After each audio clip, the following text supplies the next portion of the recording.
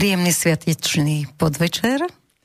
Dúfam, že všetci ste si užili toto krásne počasie a tu nádej, čo nám stále rozprávajú z obrazovky, že už bude lepšie, tak zrejme niečo vedia, možno viac ako my, ale ešte nás udržujú v otroctve, lebo to je dôležité, aby sme vedeli, kde je naše miesto a príliš nevyskakovali.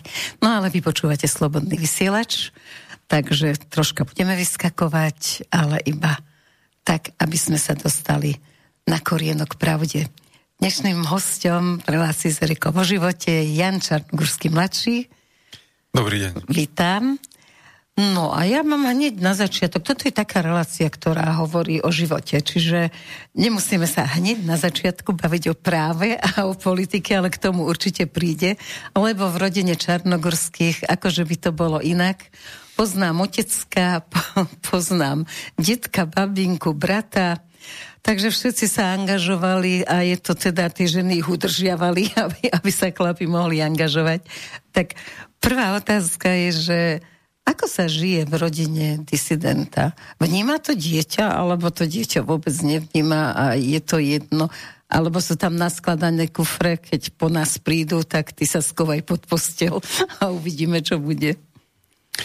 Tak, prvýkrát som si to uvedomil, že nie sme úplne obyčajná rodina, keď som mal asi 10 rokov a skoro ráno nám zabúchali policajti na dvere, robili u nás domovú prehliadku a otca potom zatkli. No, zadržali sa, hovorí správne. A sme ho nevideli niekoľko dní, niekedy aj týždňov. A vtedy som to nejak moc neriešil. Tak, ale som pochopil, že strach, to je. Že sa nevráti. Tak ja som to nechápal, vtedy nevedel som, čo sa deje a to, že otec nebol pár dní doma, to nebolo nejaké tragické. Nič čudné, zrejme pri jeho kariére.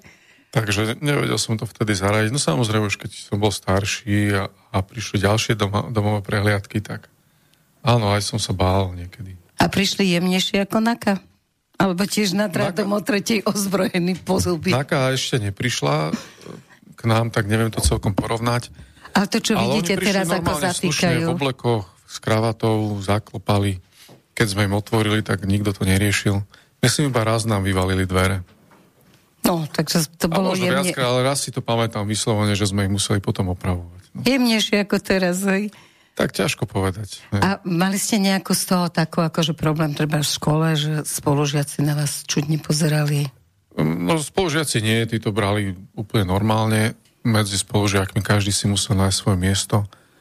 Nie podľa toho, čo robili rodičia, alebo za socializmu všetci sme si boli tým nejakým spôsobom rovní, ale tým, čo vedel a dokázal. Ale napríklad nemohol som ísť na školský výlet do východného Nemecka. Aby ste tam nezostali. No to neviem prečo, ale nemohol som tam ísť.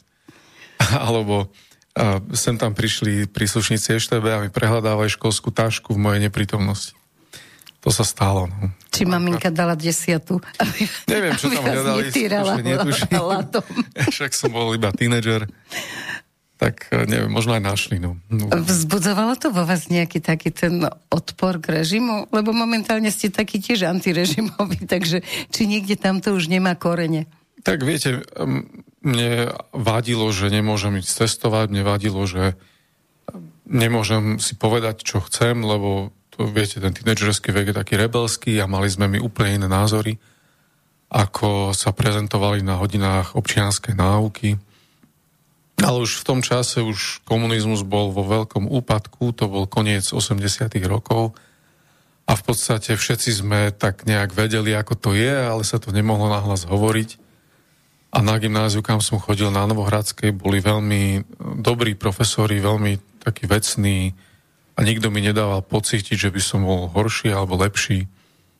Proste bolo to také zaujímavé obdobie a veľa mi dalo, veľa ma naučilo aj pre túto dobu.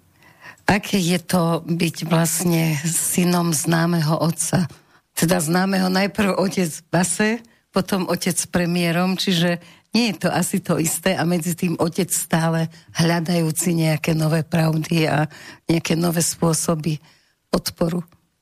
Tak počas komunizmu tá nejaká známosť bola daná iba v nejakom ušom okruhu ľudí, ktorí počúvali relácie Hlas Ameriky a Slobodnú Európu.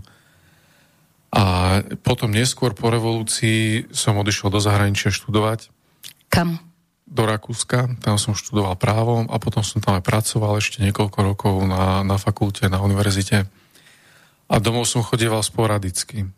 Takže to také prelomové hviezdne obdobie mojich rodičov ma veľmi nezasiahlo, lebo som nežil na Slovensku. Prečo ste sa rozhodli študovať v Rakúsku a nie tu na... Vždy som chcel študovať právo a zmaturoval som v roku 89 ešte pred revolúciou. Tesne. A nezobrali ma na vysokú školu, takže som mal problém.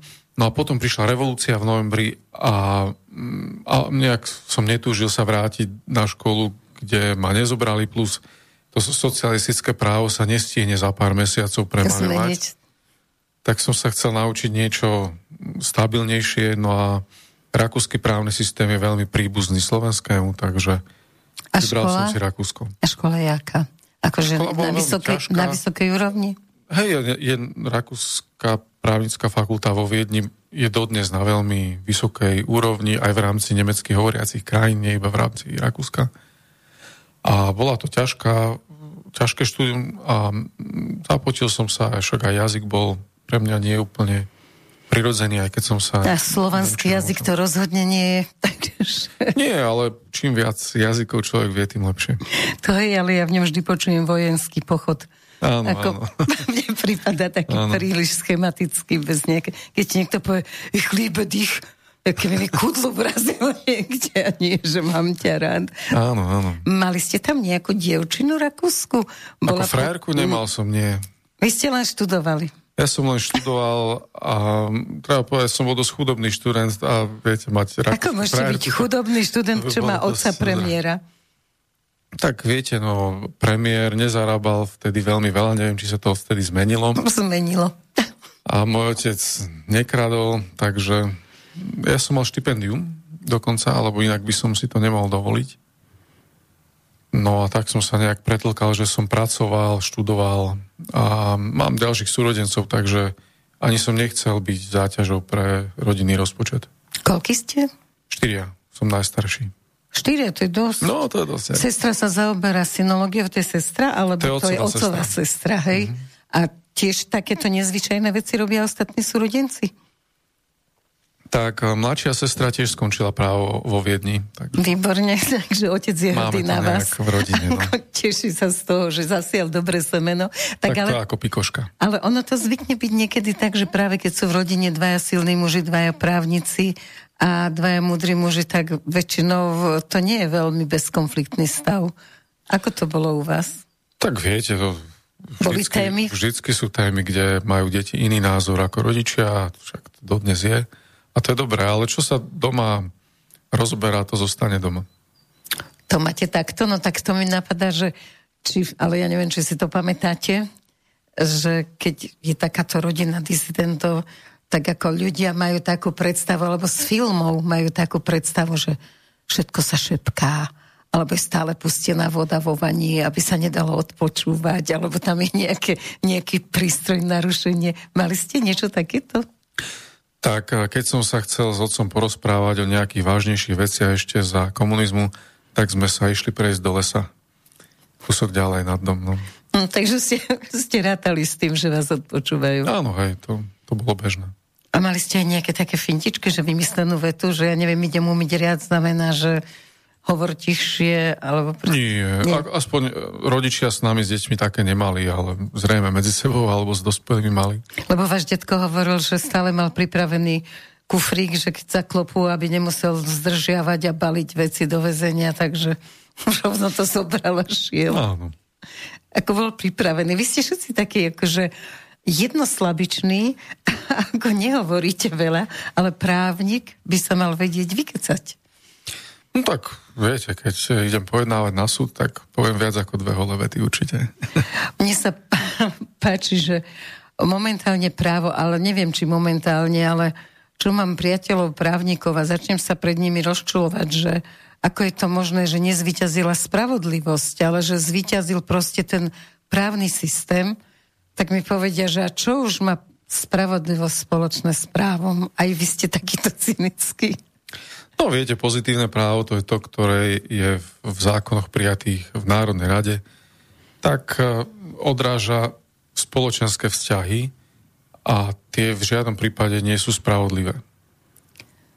No dobré, ale len kvôli nejakému, že ja neviem, nebolo to podané v tom čase, alebo boli tam nejaké obštrukcie a zrazu zistí človek, že ako je síce v práve, ale bohužiaľ prehral. Tak viete, určité formálne náležitosti sú kvôli tomu, že máme málo sudcov. To znamená, keby do nekonečna sa dalo vrácať spätne k nejakým starým záležitostiam, tak by museli mať viac sudcov ako občanov. A to by asi nešlo. Takže sa treba zmieriť s tým, že keď idem na súd, tak nemusí byť rozsudok spravodlivý, ale podľa litery zákona bude v poriadku. No tak niekedy ani to není, ale zväčša je. Áno, treba povedať, že predsa to súdnictvo u nás, väčšina sudcov sú úplne v poriadku, snažia sa rozhodovať podľa práva a aj podľa akejsi spravodlivosti, ktorú vidia v prípade. A samozrejme navonok, viete, tie kadejaké korupčné prípady sa vyplavia, ale ja som presvedčený, že je ich menšina. Aj moja vyše 20-ročná prax to potvrdzuje. Stretol som sa v podstate stále so sudcami, ktorí rozhodujú podľa práva, podľa svedomia. Je dobré, keď je právnik priateľom za sudcom? Tak viete, už sudcovia musia mať aspoň 30 rokov, že už musia mať niečo za sebou a keď človek je právnik už veľa rokov, tak už je nad vecou. To patrí k povolaniu. Nevyhne sa tomu. Musí sa vyhnúť nejakej veľkej subjektivite a proste musí to brať veľmi nad vec. Nesmie moc emočne sa nechať vtiahnuť do Toto prípadu. Sú tie veci o tých emóciách. A potom sme takí cynickí a máme suchý humor. Áno. A není to dobré potom, keď nie sme na súde, ale nás to poznačí, áno. Určite ste takí aj v súkromí. Ja si pamätám, veľa som s ockom vašim zažila na súkromných šoliach, keď ste boli ešte malinké dieťatko. A presne taký ten pragmatický cynizmus, ale s ohľadom na to, že ho poznám, tak sa vás pýtam, že keby sa vám niečo stalo, boli by ste súdení, vzali by ste si otca za advokáta? Nie, to otec by bol presne opak, by nebol nad vecou a treba mať vždycky niekoho, kto je nad vecou a dokáže triezvo, racionálne zhodnotiť. A myslíte si, že by nebol nad vecou? Tak zväčša rodičia vo vzťahu k deťom nie sú. No, lebo ja som sa ho raz pýtala v takom rádiu Twist, že keď je advokát a vedel by, že teraz obhajuje vraha malých detí, že čo by urobil? Či by teda sa snažil to tak urobiť, aby ten jeho klient išiel do tej basy, alebo či by to urobil tak, aby bol klient oslobodený. A on úplne bez úsmevu povedal, keď som advokát, potrebujem vyhrať ten spor. Tak som vtedy zostala taká v šoku. Ale asi to tak je, hej. Som advokát, je to moja práca a musím ju robiť najlepšie, ako viem? Tak áno, ale samozrejme je určitý druh prípadov, ktoré by som z princípu nezobral, alebo by som nedokázal byť asi nad vecou a úplne profesionálny.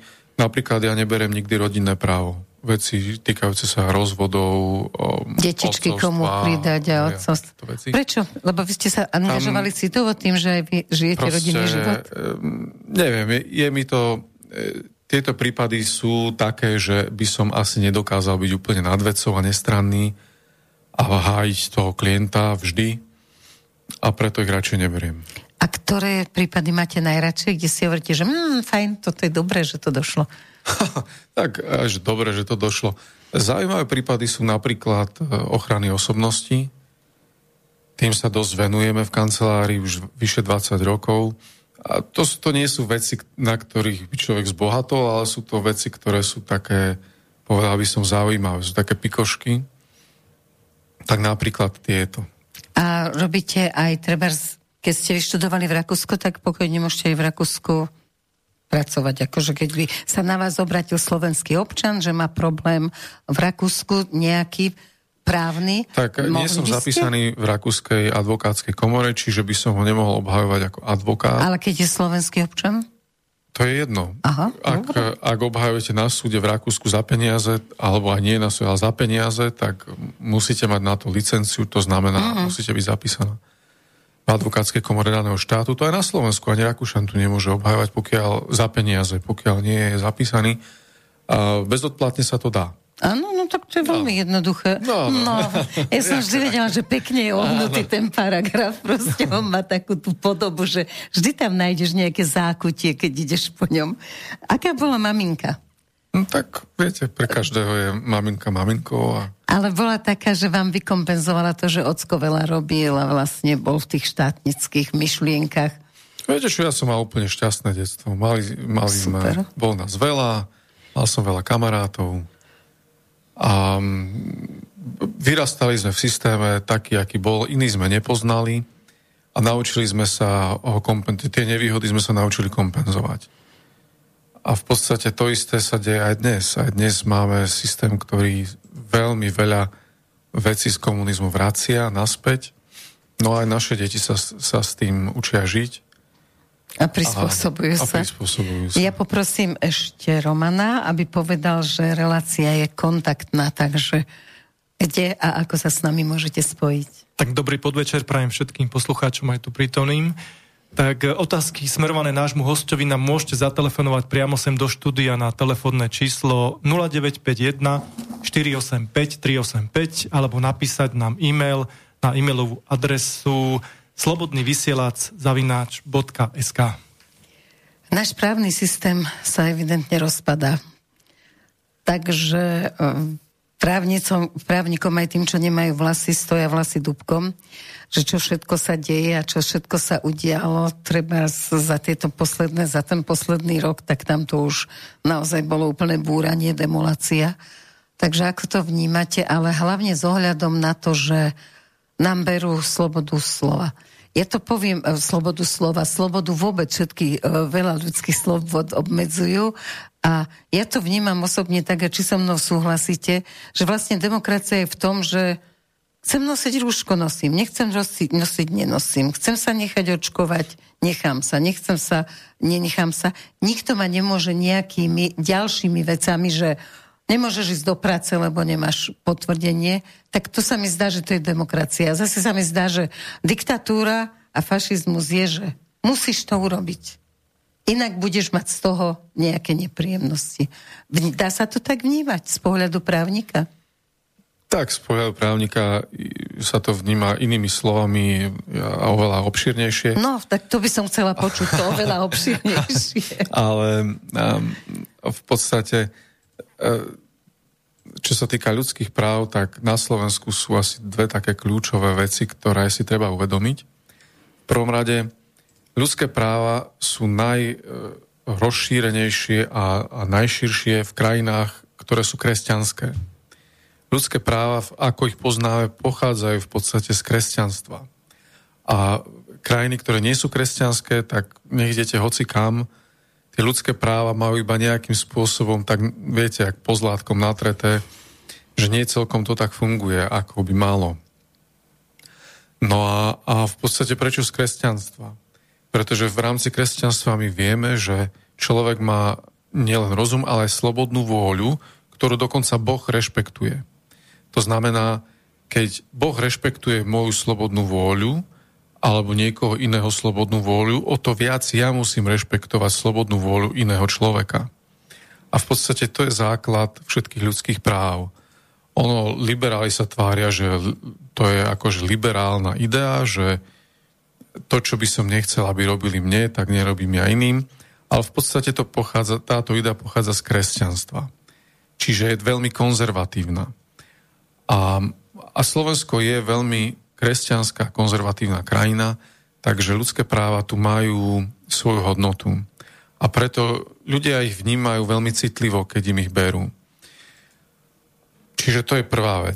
To znamená, aj keď formálne mnohé krajiny podpísali tie isté charty OSN alebo nejaké medzinárodné dohody, v ktorých sú zakotvené ľudské práva, tak skutočne sa ich dovoláte v krajinách, ktoré sú kresťanské a majú kresťanské základy.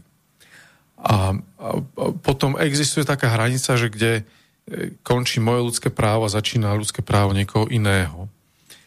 A to je taká zóna, šedá zóna, kde treba nájsť vždy nejaký rozumný kompromis podľa situácie a okolností, bez toho, aby som nejaké právnické pojmy hádzal hore-dole. V dnešnej situácii, áno, keď môžem niekoho nakaziť, tak moja sloboda hraničí tam, kde začína nejaká jeho sloboda. No dobré, ale nakaziť môžem, keď som chorý. Dobre, dokončite, pardon. A teraz ide o to, že či viem, či môžem nakaziť, či som chorý, či sú splnené predpoklady. A podľa toho sa v každom konkrétnom prípade hľada akási hranica, ktorá v takýchto mimoriadnych situáciách sa môže mimoriadne niekam posunúť na jednu alebo na druhú stranu. Ale existuje určitý kľúč v európskych krajinách, ktorý hovorí, že kde je tá hranica, za ktorú ani keď sú mimoriadne situácie, ani keď sú takéto divné choroby, ani tam už sa nedá posunúť ľudské práva. A to je, kde ľudia sú ponižovaní. Čiže také kritérium, kde už je hranica, už za ktorú sa nesmie ďalej obmedzovať ľudské práva, je, keď sa vo veľkom ponižujú ľudia. Hromadne, bez toho, aby to bolo adresné, bez toho, aby to bolo nejak špecifikované. To, čo sa teraz deje. A to sa dnes deje. Napríklad tie hromadné testovačky, tak to bol nonsens. A nakoniec zdôvodnené boli tým, že dobre, tak keď sa otestujeme, všetci budeme zrazu zdraví, lebo nájdeme chorých. Ale keby sme náhodne vybrali 10%, tak a tých dali do karantény, to oveľa presnejšie a účinnejšie, lebo tie testy sú oveľa nepresnejšie. No a aj po prvej, aj po druhej hromadnej testovačke nám prudko vzrástol počet nakazených aj mŕtvych. A preto ostatné krajiny upustili od tejto hromadnej testovačky. A ľudia to videli. Ľudia videli, že tá hromadná testovačka proste bolo to hrubé poníženie. To bolo. Viazať nejaký papier na to, či môžem ísť von, alebo do práce, alebo niekam. Na poštu. Veľké poníženie. A ten efekt sa nedostavil. Hej, že v podstate 2 týždne potom, ako sa skončili hromadné testovania, tak prudko stúpol počet chorých a nakazených a mŕtvych. Pretože pri tých testovačkách sa očividne nakazili. No a všetky tie štúdie v zahraničných odborných časopisoch, oni skúmali iba obdobie počas testovania, koľko sa odchytilo a koľko virtuálne, tým pádom menej sa šírila nákaza. Ale už do týchto štúdií v tých úžasných karentovaných medicínskych časopisoch, kde pán Jarčuška a spol boli podpísaní, tak tam už nezahrnuli obdobie 3 týždne po tých testovačkách. A to sa ukázalo byť kľúčové, pretože v tomto období veľmi prudko vzrástol počet nakazených. No a tým pádom, a vláda si to nepriznala, a celá verchuška bývalej, terajšie novobývalej vlády na čele s pánom Matovičom, ktorí pretláčali testovanie a ponižovanie ľudí, nevedeli si priznať chybu. Nevedeli povedať, že proste buď bola chyba v testoch, alebo v tom, ako to bolo zorganizované, alebo v tom, ako náhlo, alebo v tom, že to bolo plošné, alebo v tom, že sa netestovali iba príznakoví, ale všetci. No proste, že nevedeli si priznať chybu a tým pádom stratili dôveru ľudí. Proste ľudia videli, áno, testovali, robili z nás debilov, a zobrali nám ľudské práva základné a výsledok je horší, ako bol predtým. A tam sa to nejako zlomilo a odvtedy každý sa začal pýtať, že ako je to teda s tými ľudskými právami. Pretože dovtedy ešte počas prvej vlny každý chápal, áno, máme problém, poďme, dajme sa dokopy, vyriešme ho. Nechoďme, necestujme, nestretávajme sa. Všetci sme to brali tak nejak prirodzene. Buďme zodpovední. Áno. A aj sme všetci boli. A aj sme mali najnižšiu úmrtnosť na svete a proste všetko bolo úžasné. Ale zrazu vláda spravila chybu a nepriznala si ju. A odvtedy už im nikto nič neuveril. A dodnes im neuverí. Ani keby čo robili. No a potom namiesto toho, aby povedali ako v Rakúsku, že testovanie bola blbosť, poďme to robiť inak. A minimálne zmeňme prístup, že nie je úplne plošne, ale adresne a tak. Nie. Ešte plošnejšie a ešte viac ľudských práv. Lebo to bolo úžasné a účinné. Týmto vlastne na Slovensku vláda stratila akúkoľvek kredibilitu. A to nehovorím o práve, to hovorím o ľudskom ponímaní, že proste to poníženie, ktoré nám priniesla a iba o stupne odvtedy, nestojí za to. No a vtedy si každý povedal, dobre, tak tí takí výbojnejší, čo nemajú čo strátiť, tak povedali, tak ideme na vec a ideme sa brániť. A tí, čo proste majú čo strátiť, no tak sa snažia v tom, ako počas komunizmu nejak s tým vybabrať. A v celku úspešne máme to v DNA, tak všetci s tým začali Naučili sme sa. Áno, presne tak. No a od toho okamihu sa ľudia začali pýtať, no dobré, a aké to je to s tými ľudskými právami?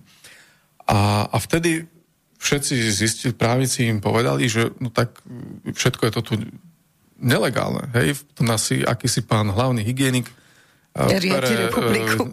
bere vám všetkým ľudské práva, o ktorom doteraz nikto ani nevedel, že existuje, a zrazu ten povedal, že on môže a že on to dá. A proste mal športového ducha, že sa nevzdáva vôbec a začal hádzať vyhlášky hore-dole. A vôbec nejak, viete, to je, keď lekári robia právnikov. No tak to aj dopadlo. Všetky boli úplne zlé a dodnes sú a proti všetkým nejakým zásadám právnym a dohovorom ľudským práv. Takto začali potom rýchlo sanovať, tak najprv novelizovali zákon a potom sme im napísali trošku cez Facebook a cez noviny, že chlapci, ešte si to doštudujte. Ešte stále zle. Tak zase začali, no, tak ešte raz pred Vianocami dali šup z ďalšiu novelu a zase sme im povedali, no ale že akože ale tá ústava, viete, nedá sa nič robiť, no nepustí. Že predsa nejaká vyhláška nejakého, aj keď je veľký pána hygienika, to stále ešte nemôže. Nestačí a mali by ho zavrieť. No a vtedy sa zháčili, tak urobili to známe takéto medzisviatkové ten igelit, keď sa tam pekne zabalili do igelitu. A zmenili a všetko. A teraz pani ministerka Kolíková si to zobrala za svoje a proste prekúpala celý náš ústavný poriadok, no neskutočným spôsobom. V 50. rokoch komunisti boli fakt na ňu hrdí. Skutočne sa jej to podarilo. Zakázala ústavnému súdu kontrolovať ústavné zákony a do tých ústavných zákonov našúpala všetko, čo vedela, aj čo ju napadlo. A stále to nie je celkom ono, ale už je to minimálne tak zložité, že už človek musí mať trochu právnych vedomostí, aby vedel tým policajtom klásť správne otázky. To pán doktor Harabin je v tom expert. To sa mi veľmi páči niekedy, že ako sa snaží to s nimi riešiť. A proste už to dali do takého stavu, že už bežný človek, aj keď vie niekde, tuší, že to nie je v súlade s ústavou, čo po ňom žiadajú, už sa nevie z toho vykecať. Proste nedovolá sa pravdy, nedovolá sa práva a to je ten najhorší stav, ktorý mohol nastať, pretože je to obmedzenia, čo robia, aj keď sú proste za hranou a sú všelijaké, tak oni sa dali robiť aj v súlade s právom. Aj komunisti urobili právny poriadok, kde proste všetko bolo v súlade s právom. Hej? A dnešní progresív si to nevedia. Pani Kolíková je úplne v tomto zlá ministerka spravodlivosti. Asi je zlá právnička. Tak to nejdem posudzovať, ale... No ale tak keď im nevie povedať, že viete, má tam právnikov, čo určite sú aj dobrí.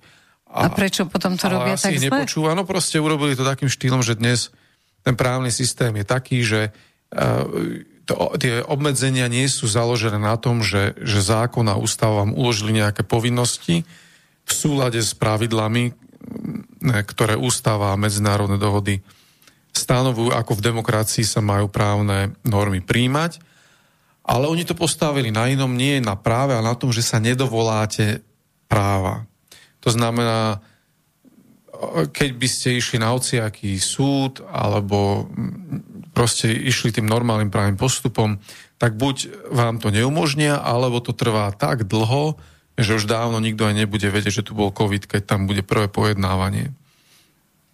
Taká trošku výnimka je antidiskriminačný zákon, o ktorý sa dalo trochu oprieť, keď povedali, že jedni môžu a druhí nemôžu napríklad do školy chodiť. Hej, že niektoré deti môžu a niektoré nemôžu. Ale naďalej to robia. Keď nemáš papierik, nemôžeš ísť do roboty. Áno, ale tak vtedy sa dalo tak trochu povedať, že je to diskriminácia, ktorá diskriminuje podľa nejakého presvedčenia, či už politického alebo obdobného, tak tam sa dalo to trochu oprieť, ale teraz povedať, že nikto, že všetci rovnako doma a zavretí a nič. A tým pádom tá diskriminácia je absolútna, že dá sa povedať, že nikto nič nemôže, ešte horšie ako za komunizmu. No a vlastne tým, že pani ministerka to pokrútila právo tak, že nie je, že je všetko v súlade so zákonom a s ústavou a s medzinárodnými dohodami, ale keď nie je, tak sa nemôžete toho dovolať. A to je stav bezprávia, kde a ešte do toho prichádzajú, viete, tie veci, keď vidíme tie dvojité štandardy, že ministri na rokovaní bez rúšok všade, tá pandemická komisia, majú tam chlebičky, hej, pred sebou a sa tvária, že keď sú tam kamerameni, tak majú rúška, ale sú tam jak haringy, hej. 2 metre nedodržiavajú na tých tlačovkách, sú natlačení jeden na druhého, dýchajú si tam na krk. A normálnych ľudí za to šikanujú. Tak si každý povie, že toto asi nie je dobré. No a tým pádom rastie nespokojnosť, ktorá niekde vybuchne skôr či neskôr. Teraz bol mesiac kľud, nie však... Zima bola. Nie, že zima, ale nemali sme vládu, tak v podstate nemali sme ani moc na koho nadávať, že? Lebo ich trápili vlastné ega a netrápili ich ľudia a ľudia trošku využili tú situáciu, sa nadýchli a našli si cestičky, ako s tým nejakým spôsobom vypiecť. A takisto aj štátne orgány prestali nejak veľmi vehementne kontrolovať, lebo im to nemal kto prikázať. No tak sa to tak trochu znormalizovalo a zdá sa, že to veľmi prospelo. No to hej. A že nám poklesol počet. Zrazu je menej v nemocnici. A čo tá medzinárodná pomoc? Ako niektorí sa toho obávajú, že je za tým nejaká kuleha v úvodzovkách. Akú medzinárodnú pomoc? No, že zavoláme si 8 ako rumunských lekárov, ktorí teda ako naozaj nevytrhnú toto z biedy. Odvezieme každého zvlášť špeciálnym lietadlom 2 pacientov do Rakúska, druhého niekde tuším do Nemecka. No a dá sa očakávať, že teda hovoria zlé jazyky, ale konšpirácia je vždy taká, že sa o rok, najneskôr o rok sa potvrdí, že to bola pravda, že vlastne to môže viesť k tomu, že my sme vám pomohli, keď ste vy tu nám mali tú núdzu v nemocniciach a vy nám teraz pomôžte s tými emigrantmi, lebo už ich máme veľa, tak vám tu nejakých dáme, aby ste sa aj, keď sme my takí dobrí, tak aj vy musíte byť takí dobrí, nemôžete predsa byť horší ako ostatní Európania. Ale tak viete, to je otázka marketingu. Aj tí rumunskí lekári, aj rakúsky. Ale potrebovali sme 8 lekárov, tí zachránia tu na... Prepáčte, dopoviem. Je to marketing. Hej, proste nepotrebovali sme 8, ale potreboval pán minister alebo pán neviem kto ukázať, že niečo robí. Tak za strašné peniaze dvoch pacientov previezli špeciálmi do Düsseldorfu či kam, prišli sem zahraniční lekári a tým pádom sa to objavilo v správach, lebo to je veľmi neobvyklé a z hľadiska marketingu v podstate nikto neriešil nič iné, iba to, že áno, naša vláda niečo robí, konečne zavolala tých 8 z Rumunska a títo tu vytrhnú. A tak to bolo prezentované a to je super marketing a funguje. A zase o rok, keď budú rozdielovať migrantov, no tak prečo by nepovedali nejakú marketingovú frázu? Ale nemyslím si, že tých rumunských lekárov zavolať kvôli tomu, aby o rok mohli zdôvodniť, prečo sem prídu migranti. To si nemyslím. Dobre, ale myslíte si, že sa ubraníme tomu, aby nejaké kvóty platili a teda aby sme aj my buď zaplatili, že ich neberieme, alebo teda... Tak sami sa neubránime, ale keď budeme jednotne postupovať v rámci V4, aspoň s Maďarskom a Poľskom a možno s Českom, tak áno, tak sa ubránime. Zatiaľ to funguje. Igor Matovič a pani prezidentka sa veľmi snažili, aby V4 nebola nejaká s láskou tak spoločne viete, to je tlak zvonku, samozrejme, že sa snažia túto našu súdržnosť zničiť zvonku, no a ide o to, či sa dáme alebo nie. No a čo máme urobiť, aby sme sa nedali? Pretože ja nechcem nadávať na vlastný národ, ale naozaj sa mi zdá, že tie hlavy máme prihlboko sklonené a že stále hovoríme, že pýtam sa mladých ľudí, že prečo nosia tie respirátory, keď naozaj sa v nich nedá dýchať. Nie, že tak jemne ich oslovím s úsmevom, dajú sa do reči. My sme si už zvykli, už to ani neviem. Idem z domu, nasadím si to a idem. No toto sme mali za komunizmu, že už sme zvykli na to, že nie si v strane, tak nemôžeš postúpiť. Ja už si zvykol, už si ani nerátal. A teraz ako to zohýbanie chrbtov, lebo existuje jedna teória vraj konšpiračná, ktorá hovorí o tom, že o mnoho viac ako o chorobu ide vlastne o ekonomiku a o to, aby sa ľuďom zobrali ľudské práva, aby naozaj veľmi nevyskakovali. Tak teraz ste viacero tém načkrtla, tak tá prvá, treba hovoriť o vážnych veciach a potom každý bude si na tieto vážne témy robiť názor. A viete, keď robíme naše rozhodnutia, tak ideme podľa rebríčku hodnôt, podľa kritérií a tie, o ktorých sa najviac hovorí, tak tie dávame pri našom rozhodovaní na začiatok. Takže keď budeme veľa hovoriť o tom, že či migranti z Afriky a z ďalekého východu a stredného východu, či to je to práve orechové, čo tu potrebujeme, tak každý si urobí názor a konec koncov skúsenosti s nimi v Európe máme. Takže a viete, aj ten pán Korčok má rodinu na Slovensku a bude tu asi tá jeho rodina žiť, aj keď on možno nie. A terajší pán premiér Heger tiež. Takže už keď sa začína tieto témy rozprávať, už keď povieš, že dobre, zahlasujem za migrantov na Slovensku, tak už si to zváži. Viete, to už ide aj o jeho deti, aj o jeho rodinu. Keď sa bude o týchto otázkach veľa hovoriť. Takže ale kde sa má o nich veľa hovoriť? No napríklad na Slobodnom vysielači. Áno, no ale tak, len máme aj viacej alternatívnych týchto vraj konšpiračných.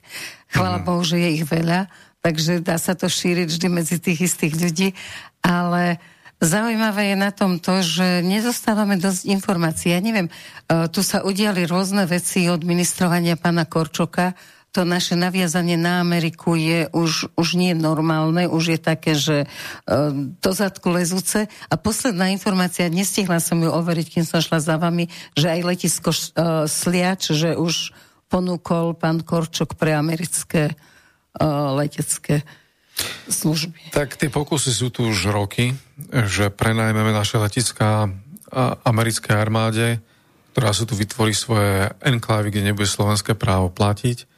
No ale to nechceme. Tak bude to pre Slovensko veľmi zlé, pretože budeme cieľom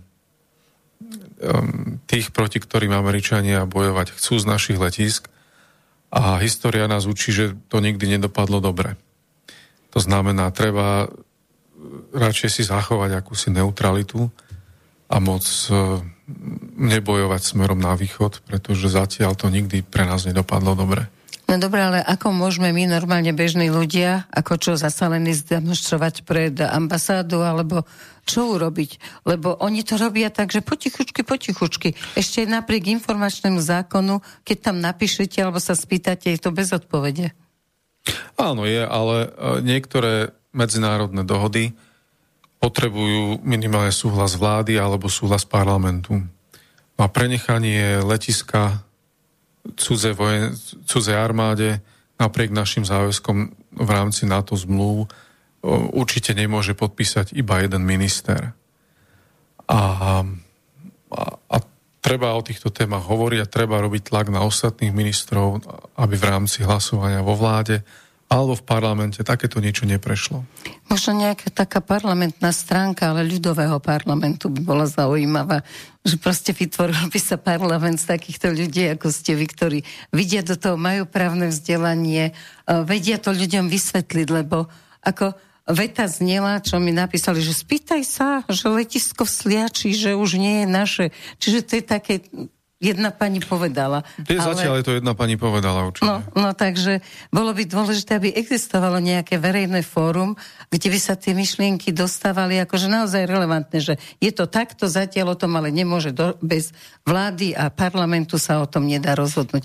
Čiže ja si myslím, že je málo takých informácií, lebo oni sú utlmované. Nedostanete sa, neviem, koľkokrát vás pozvali do mainstreamových relácií. No, tento rok myslím raz. Výborne, no tak ešte do konca roka to možno raz zvládnu. A to už asi bolo naposledy. Lebo sa im nepáčilo, čo asi sa im nepáčilo, čo som hovoril. No a toto je to najúžasnejšie. A teraz vy tam niečo chcete povedať, akože mimo témy, a oni vám povedia, že veď sme vám poslali témy, o tom to nehovorme. Tak potom nemám takú skúsenosť. No ale mnohí ju majú a je to tak, akože v nejakých televíziách som bola, preto sa posielajú témy, aby nám tam náhodou nehovoril niečo, čo sa nebude páčiť šéfredaktorovi a nebodaj riaditeľovi.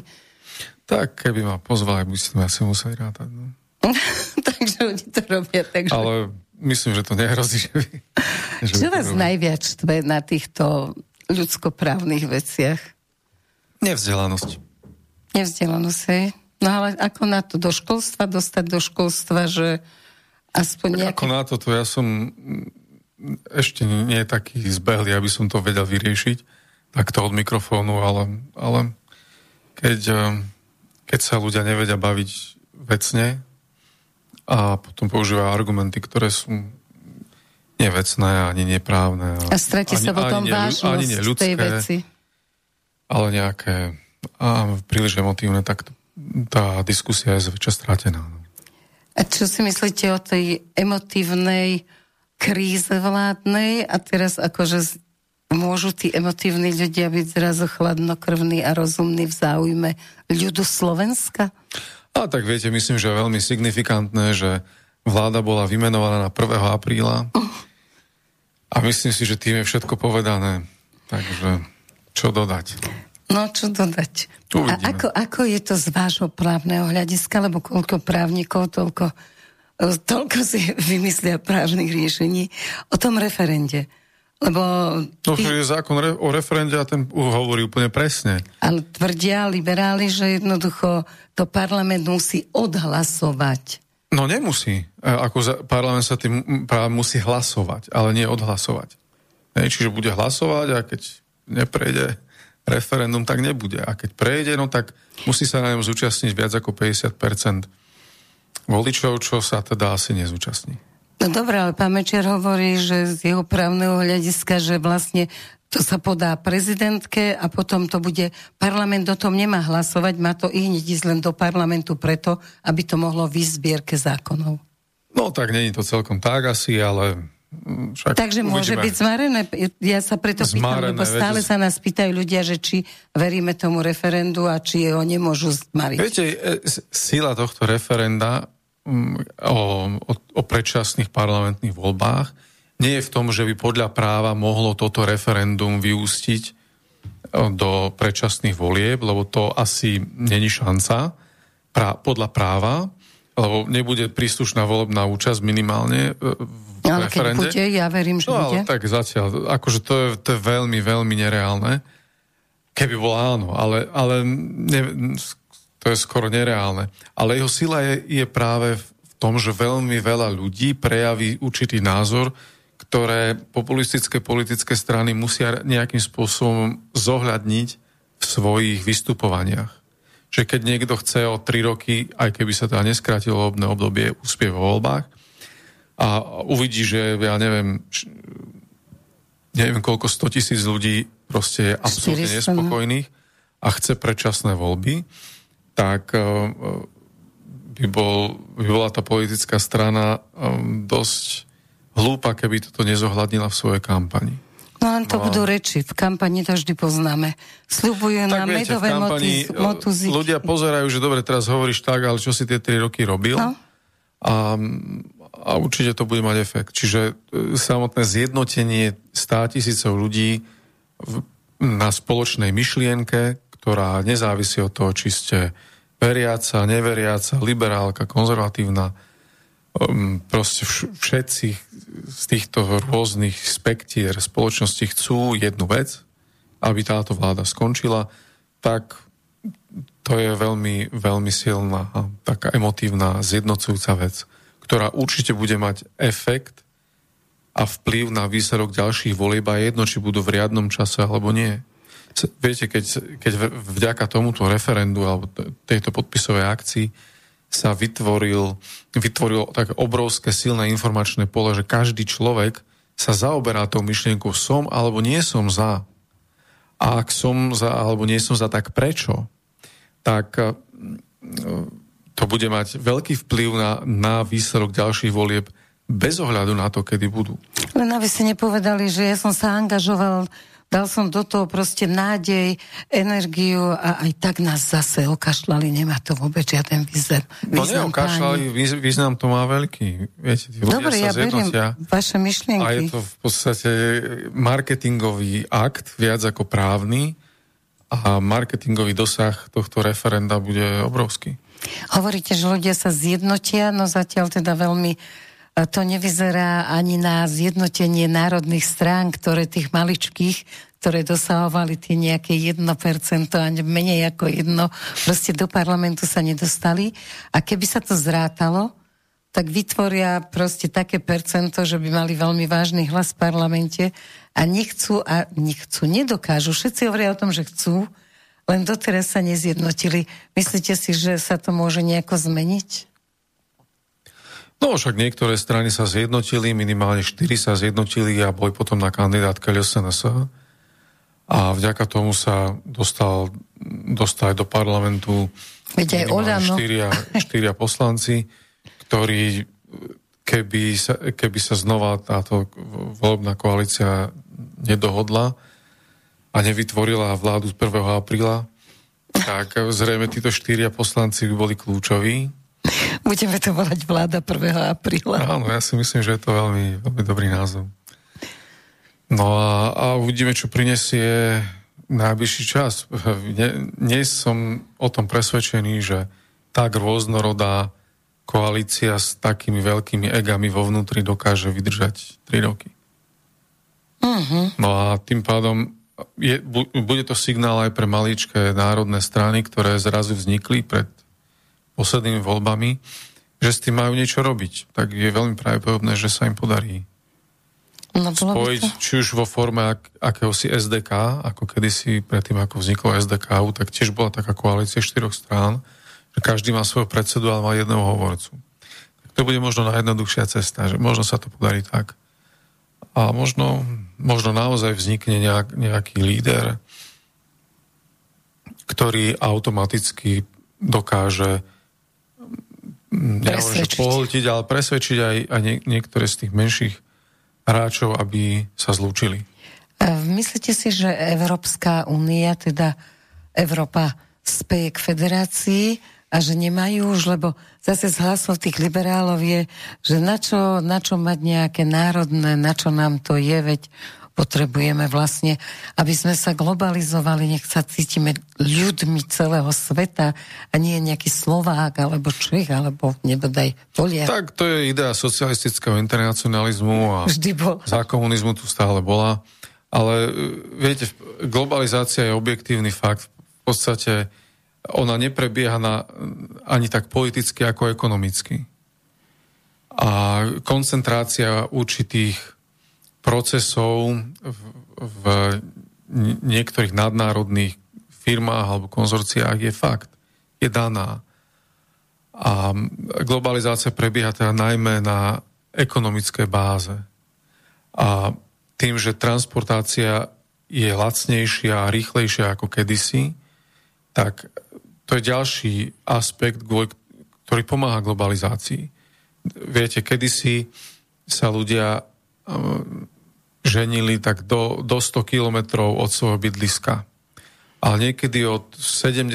rokov minulého storočia alebo 60. už táto hranica vôbec nie je daná. A čím ďalej, tým je taká fluidnejšia, pretože dnes ísť na víkend na iný kontinent nie je žiaden problém. Je to lacné, relatívne hovorím, a mnohí si to dovoliť môžu, už aj stredná trieda si to môže dovoliť.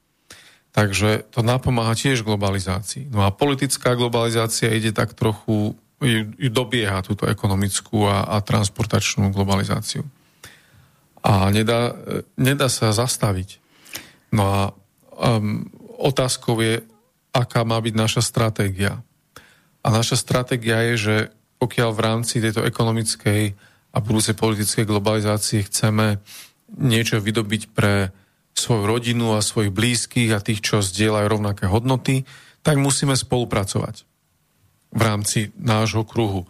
a najjednoduchšie sa táto spolupráca presadzuje na poli medzinárodného práva, čiže iba vtedy, keď máme nejaký subjekt medzinárodného práva, čiže keď máme štát a štát, aby mohol presadiť naše záujmy, tak je najlepšie, keď je národný a relatívne homogénny. To znamená, už keby sme presadzovali svoje záujmy v rámci nejakej Československej federácie alebo nejakej inej V4 federácie alebo konglomerátu, tak musíme najprv si vybojovať svoje záujmy na prvej úrovni a potom môžeme ísť na celú európsku. Že z toho hľadiska je kľúčové, že máme náš vlastný slovenský štát, slovenskú štátnosť a musíme si ju čím najdlhšie udržať, pokiaľ to len bude možné, aby sme v rámci medzinárodného práva mohli presadzovať svoje záujmy. Tiež to hovoríte tak pragmaticky, že pokiaľ to len bude možné, čiže aj vy cítite, že to postupuje tak rýchlo, že možno príde čas, keď to už nebude možné udržať. Myslíte si, že takto pôjde vývoj? Kľúčové, či budeme mať riadiace kádre. To znamená, či budeme mať dosť ľudí vzdelaných na to, aby mohli štát riadiť. A zdá sa, že poslední dvaja ministri školstva, pani ministerka Lubiová a pán minister Gröling, robia všetko preto, aby zničili vzdelanie na gymnáziách. Pani ministerka Lubiová obmedzila veľmi počet detí, ktoré môžu študovať najmä na 8-ročných gymnáziách. Paradoxne bola ministerkou za SNS, čo je nonsens. Tento tlak tu bol už dávno, už tu bol vyše 12 rokov a ona... Všetci to ustáli, len SNS to neustála. A ona to neustála a proste škrtla miesta na gymnáziách. A pán minister Gröling, čo robí, tak to je katastrofa. Je to proste, on zavádza tam akurát tak LGBTI agendu, ale vzdelanie ničí na gymnáziách. A len gymnázia dokázali produkovať kádre, ktoré študovali na vysokých školách. Vlastne gymnázia sú liahne pre vysoké školy a vzdelanie na vysokej škole je takým všeobecným predpokladom na to, aby niekto mohol riadiť. Samozrejme sú aj ľudia, čo nemajú vysokú školu a úspešne riadia, ale to sú výnimky. Tí budú svoje podniky riadiť. No, čiže pre nás bude kľúčové, aby sme si zachovali určitú úroveň vzdelanosti na gymnáziách. Myslíte si, že je šanca, že to tak bude? Lebo mne sa zdá, že za tým je niečo iné. Samozrejme, že čo nepoznám, ale že niečo je za tým, ako keby to bránilo tomu, že nech tam dojde akýkoľvek minister, ide to k horšiemu a nejde to k lepšiemu. Tak zatiaľ zdá sa, že na posledných 2 ministrov sme šťastie nemali. Takže verme, že príde nejaký minister, ktorý si je vedomý problému, tak to môže dať veľmi rýchlo do poriadku. Ale zaujímavé je to, že na tých ministerstvách zostávajú tí ľudia, ako u nás to nie je ako v Amerike, že všetkých tam vymenia. Sice snažili sa Matovičovci. Nie, v Amerike to nemenia všetko. Nie, to sa nedá, a to ani nie je dobré. No ale potom možno brzdou sú tí, čo tam sú roky, ako tí, akože odborní pracovníci na ministerstvách, že dojde minister a oni ho presvedčia na tú svoju cestu. Tak to závisí od ministra. Ak je dobrý veliteľ, tak... Presne, tak mu podriadení nebudú hovoriť, čo má robiť, ale naopak. Len musel by tam prísť víziou. No je dosť zložité, ako pri tom, čo pán minister Gröling robil doteraz, aby mal víziu toho. Tak, nebudem sa k tomu vyjadrovať. Proste úroveň gymnázií, zdá sa, upadla za posledný rok a to je škoda.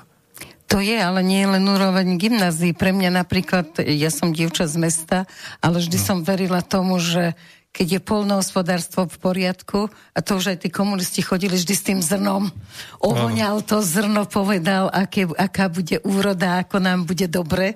A zrazu to poľnohospodárstvo, každý, kto v ňom pracuje, a som ho tu mala, tak sú všetci zhrození, že ako to upadá neuveriteľne.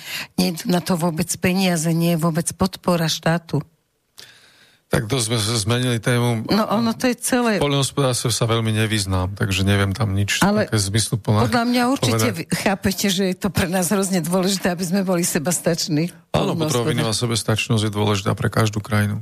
Myslíte si, že teraz ona je najdôležitejšia, keď je vojna? Myslíte si, že môže byť vojna? Lebo momentálne na tej Ukrajine to nevyzerá, Boh vie, ako všetko sa to tak melie na tom svete. Tam vystrčia rohy Turci, tam nejaký zase ďalší. Len tak pocitovo, ja viem, že teraz nie ste tu... No tak či bude vojna už je, však veď na Ukrajine zomierajú ľudia aj dnes. No, takže... len či to zachváti až tak, že sa to môže dostať, môže sa to stať nebezpečné pre nás. Tak viete, závisí od toho, ako silno štáty NATO sa budú snažiť zaútočiť na Rusko. Lebo to sa bude brániť. A to sa budú snažiť, pretože Biden už jasne vydáva príkazy smerom do Európy. Tak to neviem, že ako Biden jasne dáva príkazy, no, ale ja história nás učí, že každých 100 rokov západná Európa vypravila nejakú vojenskú výpravu do Ruska. No a tých 100 rokov práve uplynulo. Takže...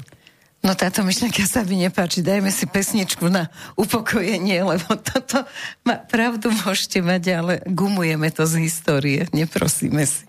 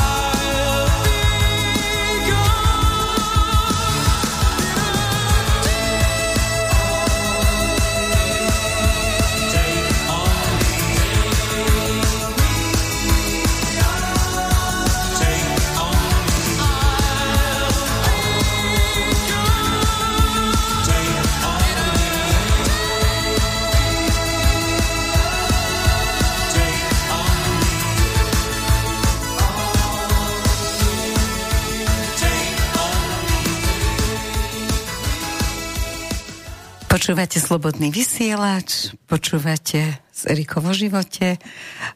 Ešte raz vám zopakuje Roman Zaďko, že ako sa k nám môžete dovolať, aby ste sa mohli s nami spojiť a porozprávať. Takže volajte nám priamo sem do štúdia na telefónne číslo 0951 485 385 alebo napíšte nám na e-mailovú adresu studio@slobodnyvysielac.sk.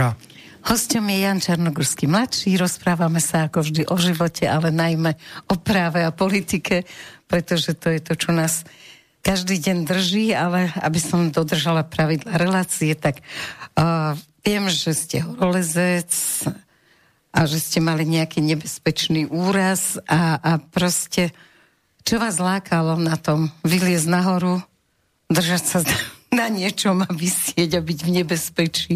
Aký máte vzťah k nebezpečiu a čo všetko ešte robíte takéto z týchto vecí? Tak, neviem, či mám nejaký vzťah k nebezpečiu, ako vyhranený, ale... No každý horolezec ho musí mať, ináč by tam neliezol. Ale asi mám teda inú hranicu púdu seba záchovy ako bežne. Tak hej, no to je asi taký najznámejšie, čo som robil, že som išiel na Mount Everest pred 10 rokmi, teraz to bude 10 rokov v máji a utrpel som tam cestou späť omrzliny. A v podstate dnes s odstupom času to vnímam ako dar. Učí to pokore a veľa som sa naučil a v podstate to je hlavný dôvod, prečo aj ľudia robia takéto veci, že lezú niekam, kde je to nebezpečné a idú na hranu svojich schopností. Ide o to, aby sa človek naučil o sebe niečo viac. Viete, v škole nás učili, že toto sú pravidlá hry a keď ich budeš dodržiavať, tak budeš šťastný a všetko je v poriadku. No a na začiatku to mnohí skúsili a zistili, že to nie je celkom tak, že dodržiavať tie pravidlá nejaké a automaticky to neprináša šťastie. Tak každý potom hľadá že odpovede na otázky, že teda ktorou cestou ísť, aby človek mal pokoj na duši, alebo takéto nejaké šťastie to je veľmi relatívne, ale pokoj na duši sa dá všeobecne udržať a v podstate aj to bol jeden z dôvodov, prečo som vyskúšal vyliezť na Mount Everest, hoci pôvodne som to neplánoval. Chcel som iba skúsiť výjsť do základného tábora a potom, pokiaľ sa dá, a podarilo sa až hore. Pokiaľ je niekto Čarnogurský, tak musí ísť ešte kúsok navyše, nestačí mu základný tábor. Tak to neviem, či to od toho závisí, ale podarilo sa a mám teraz následky. Chýba mi 6 prstov na oboch nohách a pravej ruke dokopy. A nie je to žiadna tragédia. Proste je to... Urobili by ste to ešte raz? Išli by ste ešte raz, keby ste si mali vybrať? Samozrejme, hej. Veľa som sa naučil aj o sebe. Spoznať sám seba. A ako som spomenul, tak učí to pokore. Čo je treba, čo je dôležité. Rozprávali ste sa tam aj so smrťou, určite vám napadlo, že nemusíte zísť dole. Áno, hej, zomrieť je ľahšie. Zomrieť je ľahšie ako zabojovať? Hej. Čiže nevzdať, to je jedna z ďalších vecí, ktoré ste sa tam naučili? Tak neviem, či tam som sa to naučil, ale... Máte to v sebe, hej? V určitom momente som mal taký pocit, že si môžem vybrať. Hej, že mal som tu možnosť, si môžem vybrať, že nemal som iba jednu možnosť a ja som si vybral, že teda chcem prežiť. Ale keby som si vybral, že nie, tak mal som taký pocit, že to bude fajn, aj že deťom sa bude dariť, aj že všetko bude v poriadku a že to nebude zlé riešenie. Taký vnútorný pocit, takto človek vidí, proste, ja neviem, ako to popísať, je to taký zážitok. No áno, v tom momente. A ja som si vybral niečo iné a to, akože to bolo vedomé rozhodnutie, že som si vybral, že chcem túto prežiť. Cestu. A keby ten zážitok bol silný. Keby ste to dali do súvislosti s Veľkou nocou, ako zomrel Ježiš a ožil, tak to, viete, to taká metafora, nemá to by bolo príliš silné, aby som si ja robil takú nejakú paralelu, to určite nie. Ja som to vnímala tak, ako že zomrie vo mne, keď mám šancu rozhodnúť sa, že nie, že sa šmyknem a letím, ale keď mám šancu rozhodnúť sa, takže vlastne to vnímam tak, ako keby som naozaj bola napojená na toho Boha, na tú vyššiu silu a že aj on ma môže nejakým spôsobom inšpirovať v tom, že vlastne vstal z tých mŕtvych, že viem, že idem do života, že to je silné. Viete, no, viera v Boha je silnou súčasťou môjho života. Ale bola aj predtým a od toho okamihu vnímajú trochu inak. Silnejšie? Je pravda. Povedal by som, že nikto ma už neobála múti nejakými kecami, že Boh neexistuje, alebo že to nemá význam žiť podľa akýchsi pravidiel Božích. Že mám to úplne jasné. Človek má jasno vo veciach. To je dôležité, ale nemusí to ísť až cez takú silnú skúsenosť. Aké ste mali ešte takéto v rámci, nemyslím pracovných, ale v rámci takéhoto svojho života, nejaká taká skúsenosť, ktorá vám tiež pomohla pochopiť niečo o sebe? Tak, pred 5 rokmi som mal rakovinu a som ju tiež prežil. A tiež to bol taký zaujímavý zážitok pre mňa, pretože podľa lekárov som mal ísť na chemoterapiu a nejaký štandardný postup mi sľubovali. Keď absolvujem, tak mám šancu 53%, že prežijem 5 rokov. No a ja som to odmietol a rozhodol som sa ísť inou cestou. V podstate 42 dní som nič nejedol, iba pil také bylinkové čaje. Volá sa to Brojsová kúra, taký Rakúšan to vymyslel kedysi. A vyliečil som sa z rakoviny, tak. Úplne samozrejme.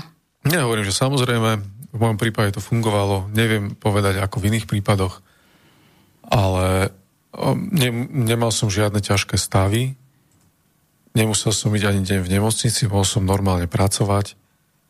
A tiež som sa veľa naučil o živote a o sebe. Je to taký zvláštny stav, keď človek nie je. Tak nie len, že človek nie je, ale ešte som sa aj modlil.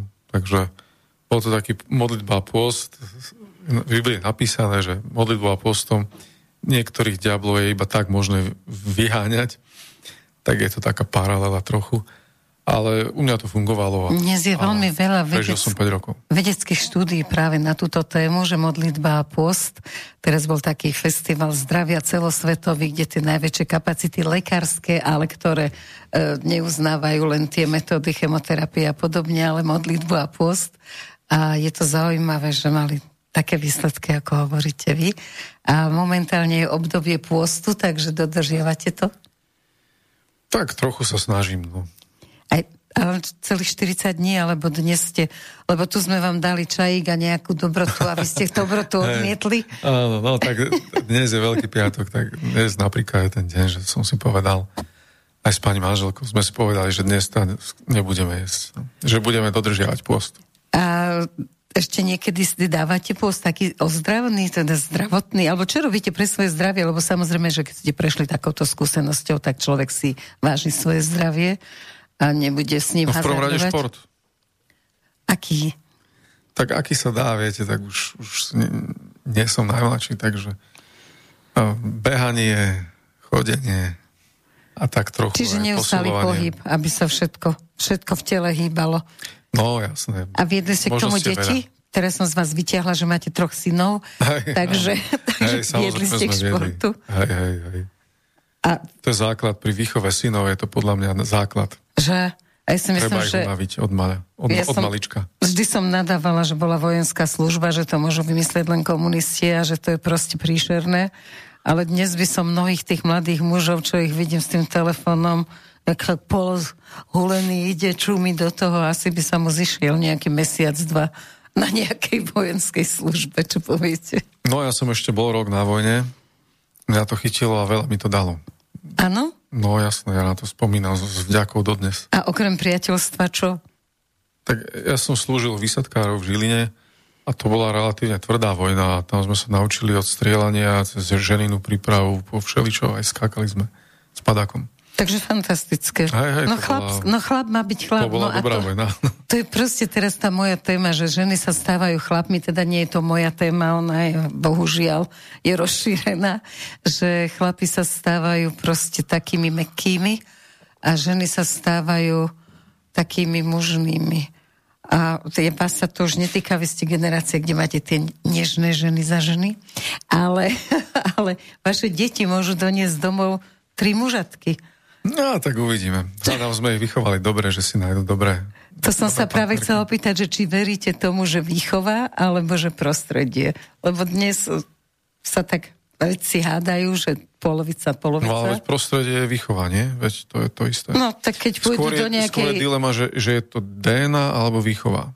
Hej, že dedičné alebo výchova. To je tiež jedna. Časť určite je DNA a časť je výchova, ale kde je tá hranica, neviem povedať. Podľa čoho ste si vyberali manželku? No som sa zalúbil až po uši a bolo vybavené. No dobré, ale myslela som, že to je jasné, ale myslela som, že typovo. Že či to je typ podobný vašej mame, ako sa hovorí, alebo či to je úplne opačný typ. Tak akože výzorovo je iná, je blondína, moja mama nebola. Ale Čo vám poviem? Tak viete, raz sa zaľúbite a čo, skúmate podľa tabulky? Nie, len ako, ja som chcela len potvrdiť tú psychológiu, že vlastne si muži vyberajú podľa, ako cíti tú mamu, keď je mama autoritatívna a proste prísna. Viete čo, netuším. Ale ste koľko ženatí? Dlho a dlho? 22 rokov. O Ježišmaria. No dosť. No a úplne nikdy ste nerozmýšľali, že už ma to s ňou nebaví. Viete, vždycky sú ľahké chvíle a ťažké chvíle, ale zatiaľ som vôbec neprišiel na to, že by to mohlo byť iné, lepšie. No super. Nezdá sa mi to byť. Takže keď sa auto pokazí, tak... že aj ona má ten názor. No, neviem, či by sme jej nemali zavolať. Skúste. Dáme pesničku a zavoláme a poviem, ale určite má ten názor. Ako vy vyzeráte taký ten dobrý muž, taký, že ako by som ťa mohla nemať rada. Ďakujem. Tak to povedzte. Dobre, tak je to odkážem. Tak ešte povedzte niečo z týchto takýchto vecí, čo sú okolo vás. Ja neviem, hrali ste na gitaru niekedy, alebo rád spievate, alebo máte zbierku motýlov. Na gitaru som sa snažil naučiť hrať. A kedysi som spieval tak trochu v kostolnom zbore. Ale nie moc, ale tak trochu. No a popri tom som sa snažil naučiť hrať aj na gitaru. Perfektne, s úspechom, alebo... A tak niečo som zahral, akože netváril by som sa dnes, že som vedel nejak... Gitarista? Ale tak nejaké akordy som vedel udrieť. No. A skôr by ste boli rocker, alebo skôr by ste boli taký písničkář? Tak skôr to druhé asi. Áno? No, to je. A balada a také veci, právnikovi to ide, také. Áno. Alebo taký Karol Kryl. Urobíme revolúciu zo všetkého. Krylové pesničky, niektoré som skúšal zahrať, hej. To boli skvelé všetky. To zase ja mám slabosť pre Kryla. Presne. Za komunizmu to malo ideu. To nás tu držalo. No a momentálne by mal tiež pravdu vo všetkom, jak demokracie umíra. Toto, hej. Na úbite. A on to vedel dopredu. No, bohužiaľ, nemáme kryštálovú guľu a nevieme, čo s tým. A vaše deti sa chystajú na právnu kariéru? Teda právnickú?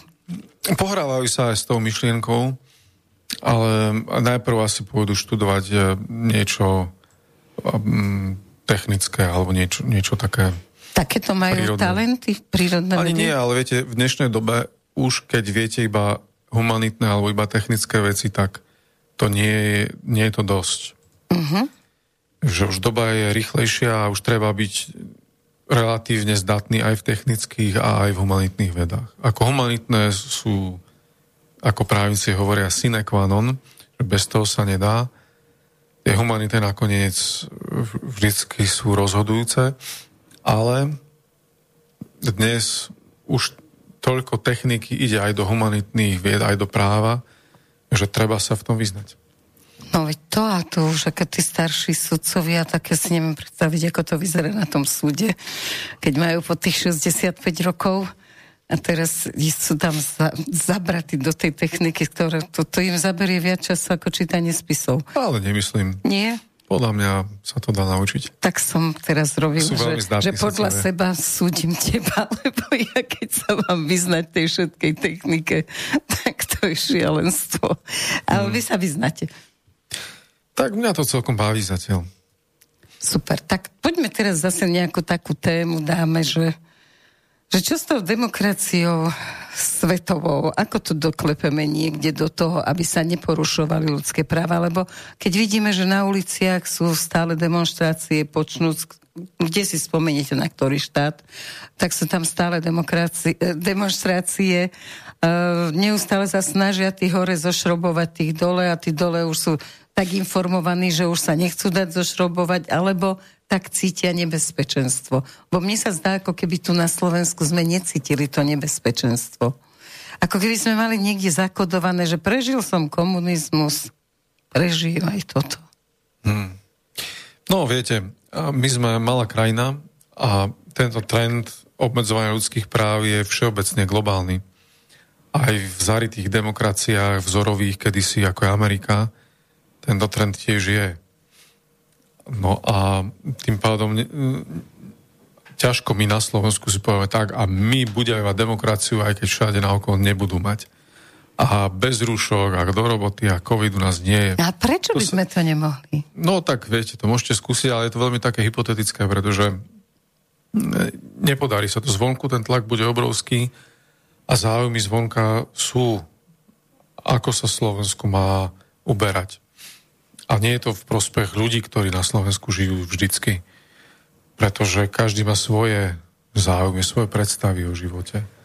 A tým, že sme závislí predovšetkým ekonomicky na vonkajších vzťahoch, tak sa budeme musieť prispôsobiť. Ale zase v tomto na Slovensku máme tradíciu, že vieme v tom chodiť.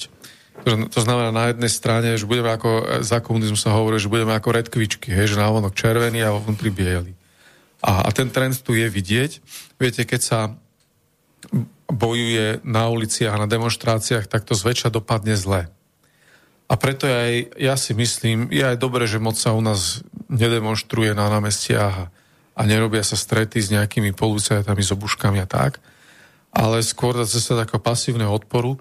To znamená, aj tí, ktorí by mali dozerať na dodržiavanie nejakých pravidiel, tak používajú rozum. Hej? Vidia, že proste niekde trvať na to, ale niekto respirátor, hoci nikto tam není iný, tak že nesnaží sa to ten kontrolujúci orgán vyšperkovať do absurdity. A takisto šéfovia v práci tiež nevyžadujú všetko. A proste takýmto spôsobom že zlučťujeme tie formálne pramene práva medzi sebou a hľadáme kompromis, také niečo nepísané pravidlá, tak toto je nám vlastné a to je asi cesta, ktorou sa nám podarí prežiť. 1. mája sa chystá nejaká veľká demonštrácia, už sa teda zvolávajú ľudia cez sociálne siete. Teraz ste hovorili, že nie je to dobrá cesta.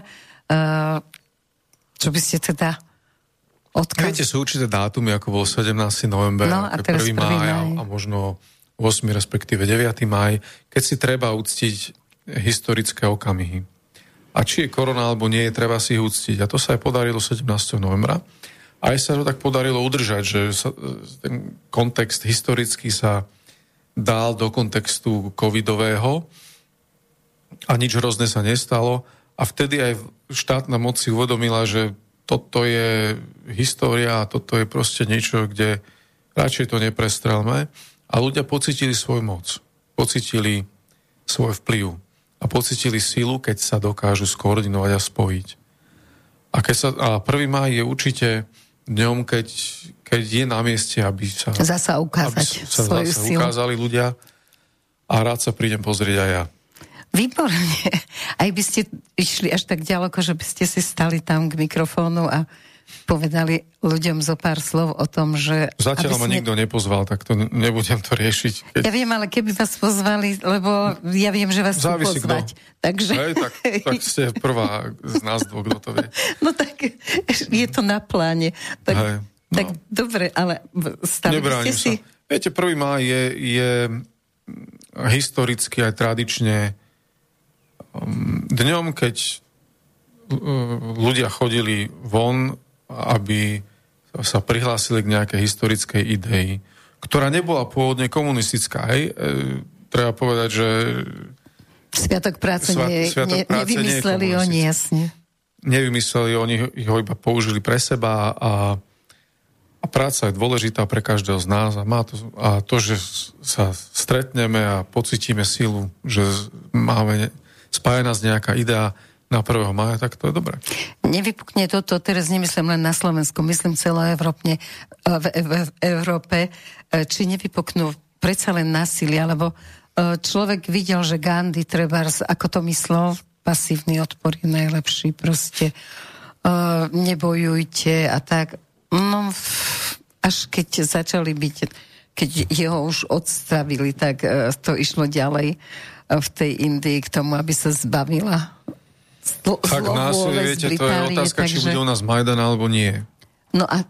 Zmena režimu sa robí tým, že niekto urobí násilie na verejnom zhromaždení.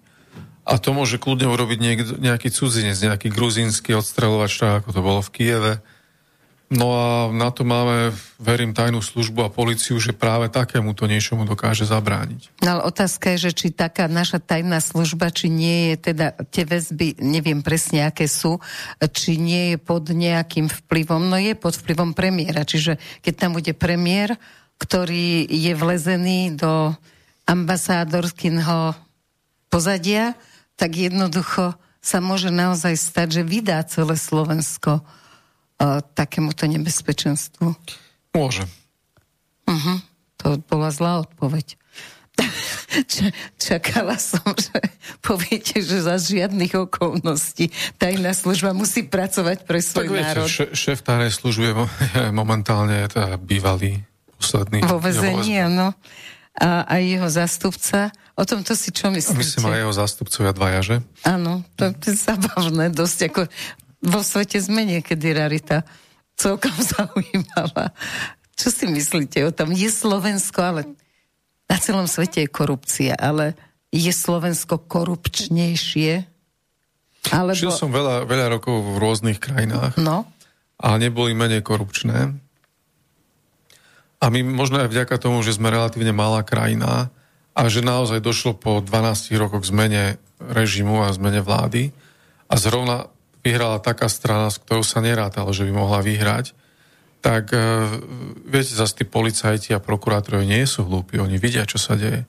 No ale vedia, že keď sa nedá, tak ani neskúšam, aby som nedostal po hlave, ale v šuflíkoch to majú.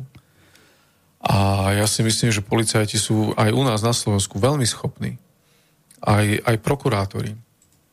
A pokiaľ dostanú voľnú ruku, alebo im tú voľnú ruku nechajú kvôli tomu, že tí, ktorí ich riadia, jednoducho sú zatiaľ ešte nezorientovaní a nevedia tomu zabrániť, tak sa môže naozaj stať, že v rámci tých mocenských bojov padnú aj hlavy veľmi vysoko postavených úradníkov. Čo si myslíte o špeciálnom prokurátorovi, o tom, že konkrétne tento človek so svojím pozadím, či už politickým, alebo... Myslíte pána Lipšica? Áno, myslím pána Lipšica. Viete, no, nemyslím si, že je dobré, keď advokát všeobecne sa stane prokurátorom. A najmä, my sme jeden ročník, už máme čo to za sebou, na jednej strane, že keď je niekto desiatky rokov advokát, tak potom preskočiť na tú druhú stranu, nemyslím si, že to je dobré. A to nemyslím kvôli pánovi Lipšicu, to všeobecne myslím, aj keď ešte v 90. rokoch prvým federálnym generálnym prokurátorom sa stal pán Böhm, tiež advokát. Tiež to nebolo dobré. Tam ja som osobne poznal, všimol som si, že to nebolo dobré. Takže to je prvé. Po druhé, tiež si nemyslím, že je dobré, keď niekto, kto je vo výkone trestu, aj keď je to nedbanlivostný trestný čin, sa stane špeciálnym prokurátorom. Imidžovo to vyzerá veľmi blbo. Aj to proste nedá sa to len tak ľahko obhájiť. A vyzerá to potom tak, že u nás fakt nemáme schopných prokurátorov. Čo rozhodne pravda nie je.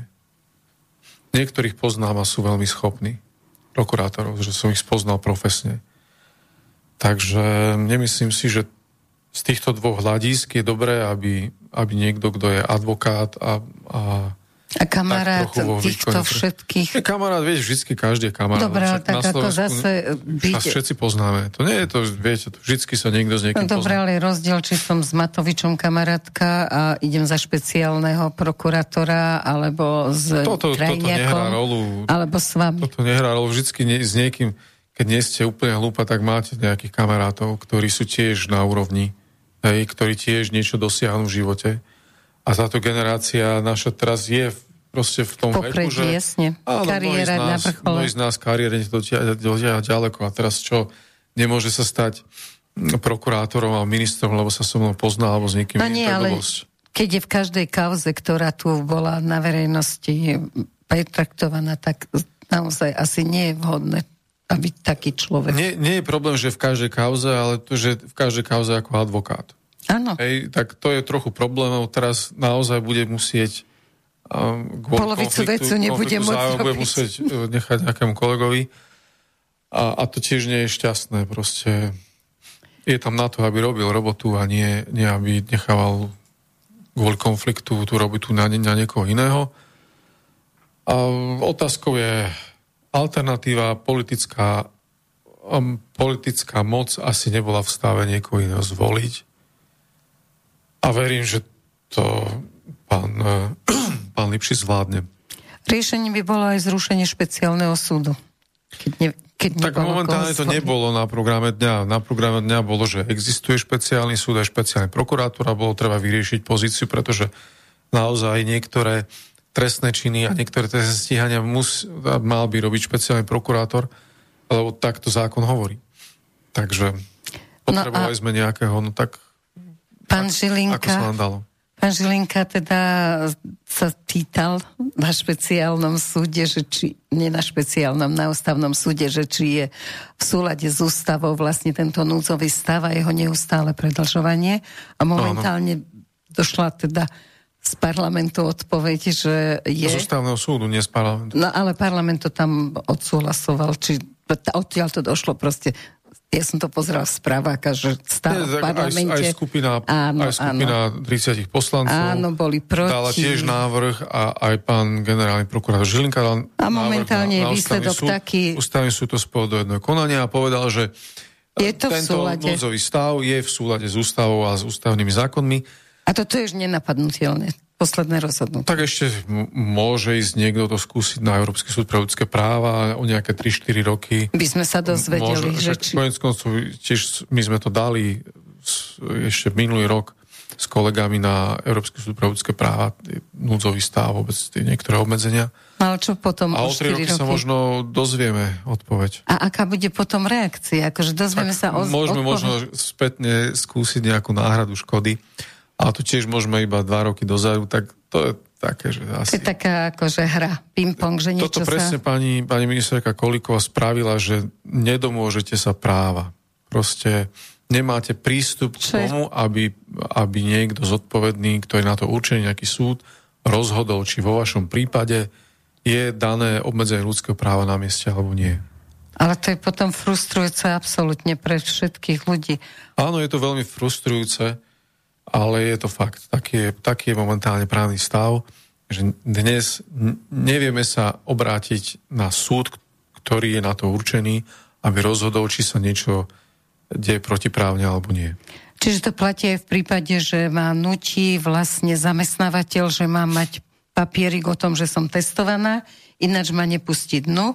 Ja to dám teda na súd, lebo... Tam je to možno trochu jednoduchšie, lebo tam...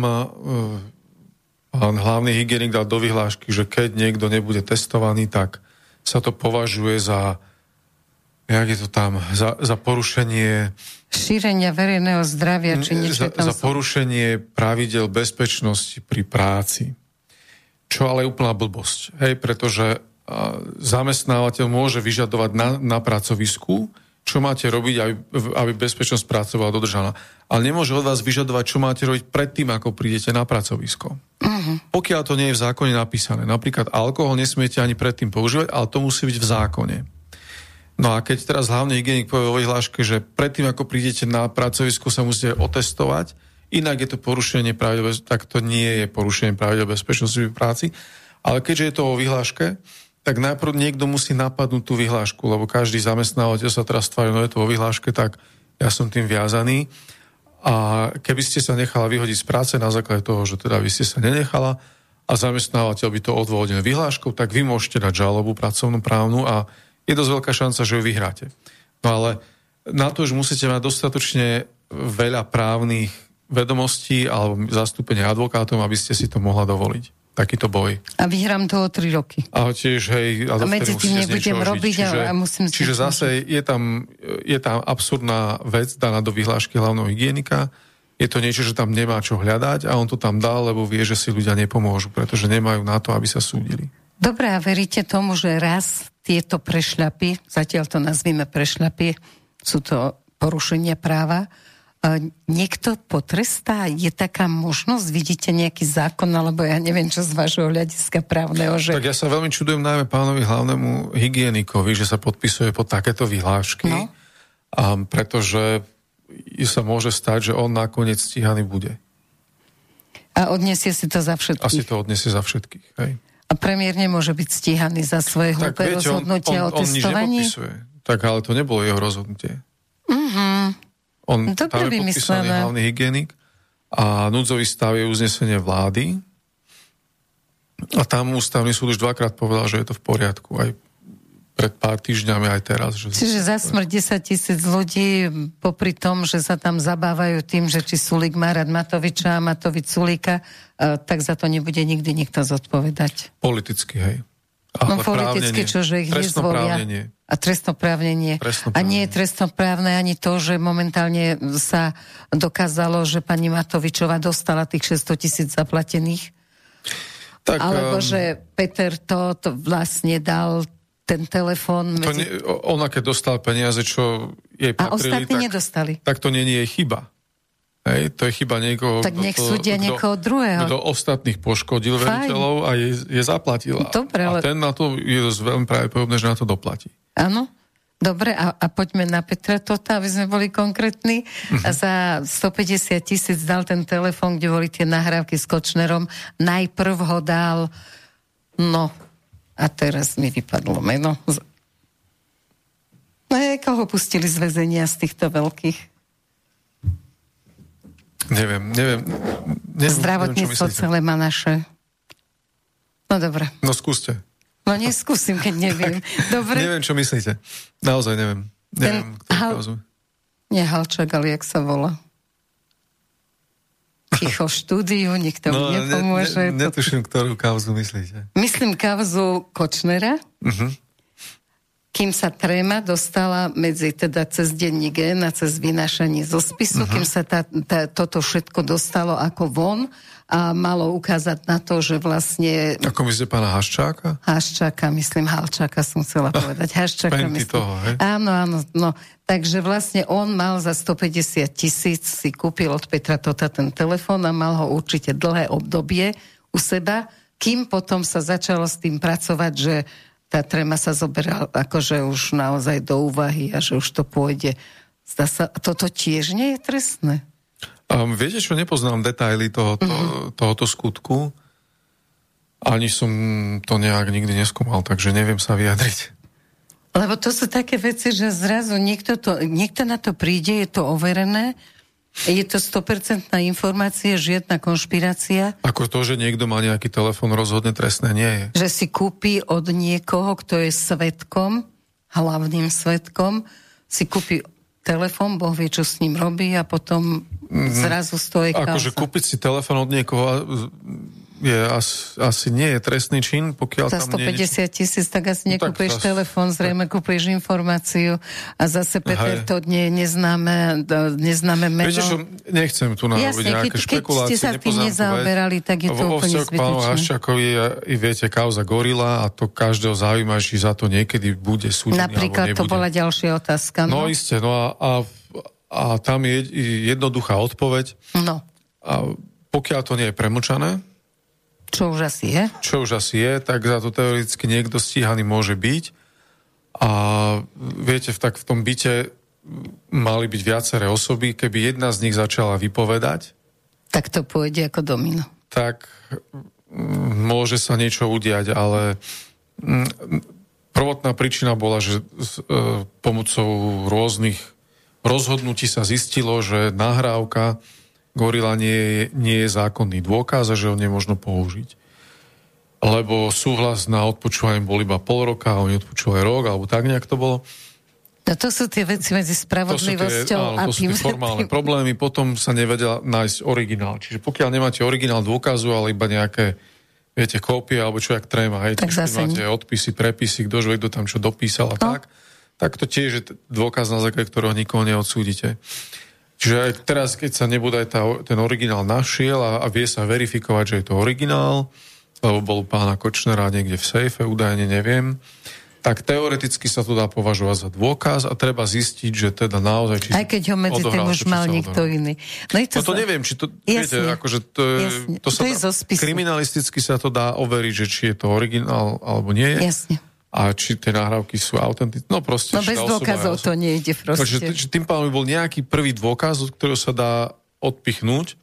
No ale keď všetci ostatní budú hovoriť, že to nie je pravda, tak za 20 rokov povie to premlčané a už sa nedá s tým nič robiť. Niekedy nie ste niekedy sklamaní správa, keď sa takéto veci dejú?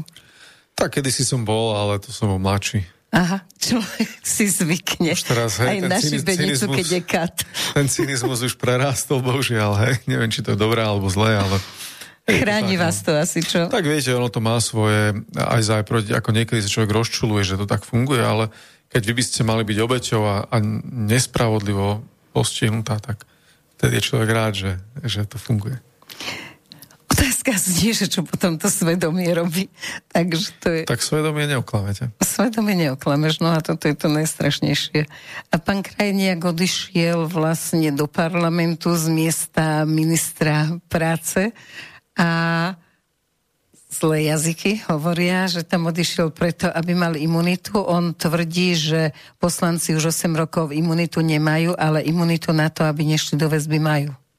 Viete čo, ale akože formálne tam treba dať súhlas parlamentu, ale... To keď majú 91 teraz. Ale tá imunita je veľmi slabá. Hej, to znamená,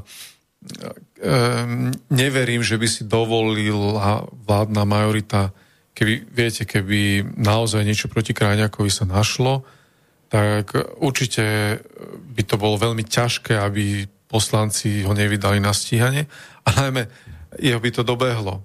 Takže nemyslím si, že pán Krajniak išiel do parlamentu kvôli imunite. To je podľa mňa hlúposť. No dobre, tak dajme pesničku po hlúposti.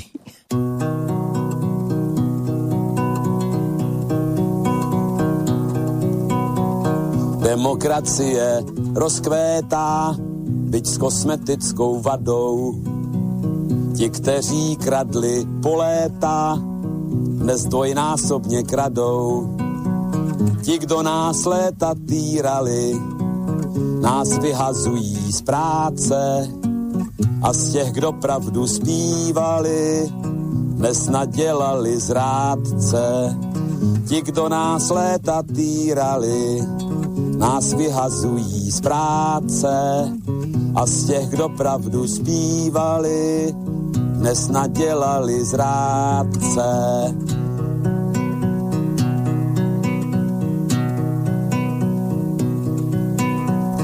Demokracie prospívá bez nás a pragmaticky. Brbláme spolu u piva, jak brblali jsme vždycky. Farář nám slíbil nebesa a čeká na majetky. My nakrmíme Forbesa za 2 či za 3 5. Farář nám slíbil nebesa a čeká na majetky. My nakrmíme Forbesa za 2 či za 3 5.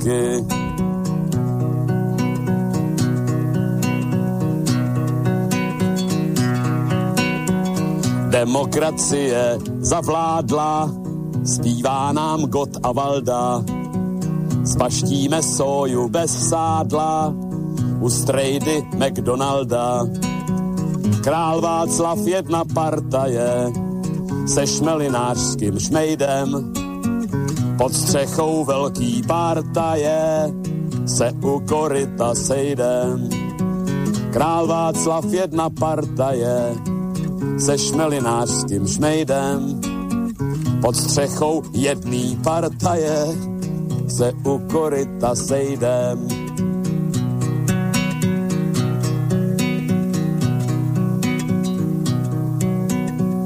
Demokracie pánuje od Aše po Humenné. Samet i něhav pánuje a zuby vylomené. Dali nám nové postroje a ač nás chomout pálí, zaujímáme postoje, místo abychom stáli. Dali nám nové postroje a ač nás chomout pálí, zaujímáme postoje, místo abychom stáli.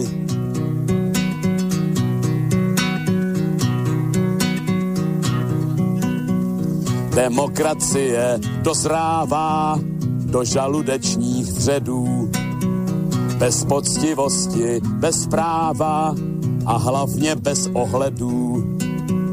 a je to mýlka soukromá, snad z optického klamu, že místo srdce břicho má a místo duše tlamu.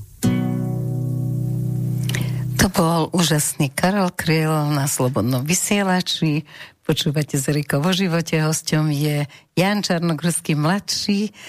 No a po tejto pesničke som vždy rozladená, že už to vedel pred 30 rokmi, že to bude takto pokračovať a že sa budú neustále porušovať zákony a že človek je sám o sebe korupčný. On hovorieval, že tak my vravíme, že tam tí hore kradnú, ten si na testoch zarobí, ten si zarobí zase na niečom inom, každý si do niečoho namočí prsty, lebo má možnosť, ale že my ako ľudia bežní, takisto ako toť dostaneme flaštičku za to, že sme niečo vybavili, tam niekto nám dá nejaký malý úplatočok, aby sme mu vybavili trebárs pre dieťa do školy a považujeme to za normálne. Čiže ako máme právo, teraz myslím zo svedomia z tých zákonov, ktoré sú mimo tých, čo sú vydané v zbierkach zákonov, máme právo kritizovať alebo byť nahnevaní na tých druhých, keď aj my sa chytáme príležitosti. Tak ťažko povedať, či máme právo, ale povedal by som, je dobre, keď sa o korupcii rozpráva a aj o našej, keď sem tam nejakú flaštičku dávame, tiež sa o tom musíme rozprávať, či si za tým stojíme alebo nie. Sú pravidlá písané, sú pravidlá nepísané, niektoré veci bez toho možno nevybavíte a či je to v poriadku alebo nie, každý má svedomie a to svedomie mu dá odpoveď. Ale je dobre, keď sa o korupcii a o takýchto problémoch, keď sa o nich rozprávame. Dobre, keď sa rozprávame, tak väčšina ľudí povie, že jasne, že keď mi, ja neviem, porodila som dieťa a bolo to veľmi príjemné a starali sa o mňa a pán primár teda musí byť milý pán primár alebo pán doktor, keď rodíš, lebo ináč sa to ani neporodíš. Tak jasne, že ten šťastný ocko donesie nejakú flaštičku. Podľa súkromného tohoto názoru, teda nesúkromné, ale podľa tohoto názoru pani Kolíkovej už má byť aj nejaký zákon o priživovaní, že ty niekomu kúpiš hodiny v roku 2021 a ty ho priživuješ, že možno v 2023 budeš potrebovať niečo, čo by ti mohol podpísať, tak toto sa mi už javí ako troška chore.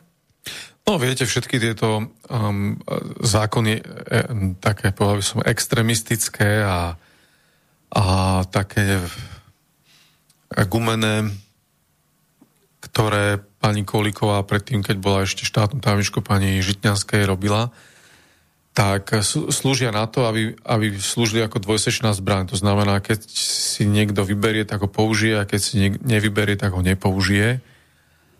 A treba povedať, že zatiaľ všetky tie zákony robili veľmi hlúpo a veľmi ľahko sa im môže stať, že niekedy budú použité proti ním. A aj tieto kvázi antikorupčné zákony môže sa stať, že nakoniec sa obrátia proti ich tvorcom, najmä čo sa týka tých, ktorí sú v politike a v budúcnosti nebudú. A teraz pozrite sa, začneme skúmať majetok pani Kolíkovej raz možno, alebo nejakej novinárky nemenovanej a doplatia na to. Hoci pôvodne mysleli, že ten zákon treba na tých druhých. Takže toto je veľmi taká, povedal by som, hlúpa cesta, ktorou sa vybrali niektorí tieto ministerky spravodlivosti a sem tam dostanú okúsiť vlastnú medicínu.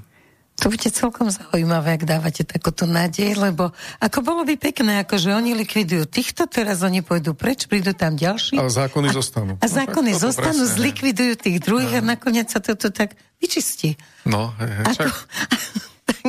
takže to je asi potom o Božích zákonoch a tie sú zrejme nemenné. Tak tie nevieme novelizovať v Národnej rade. Áno, krásne tu mám, že G.B. Show povedal, že hlúposť sa nedá eliminovať prijatím zákona. No, tak to je pravda. A ostatné zákony, ktoré sa nedajú meniť, tak prečo si z nich neberieme? Vždy sa národy učili zo zákonov prírody, zo zákonov tohoto. My teraz vymýšľame také tie úplne iné, akože zákony z hlavy bez srdca, sa mi to zdá. Tak viete, niektorí hovoria, že stačí 10 Božích prikázaní a v tom je všetko obsiahnuté. Ja to tiež myslím. Poriadok. V podstate majú pravdu. Keď si človek pozrie taký najstarší písaný zákonník Hammurapiho, tak tam vidíme, čo vtedy spoločnosť trápilo a čo teda zákonodárca považoval za potrebné regulovať.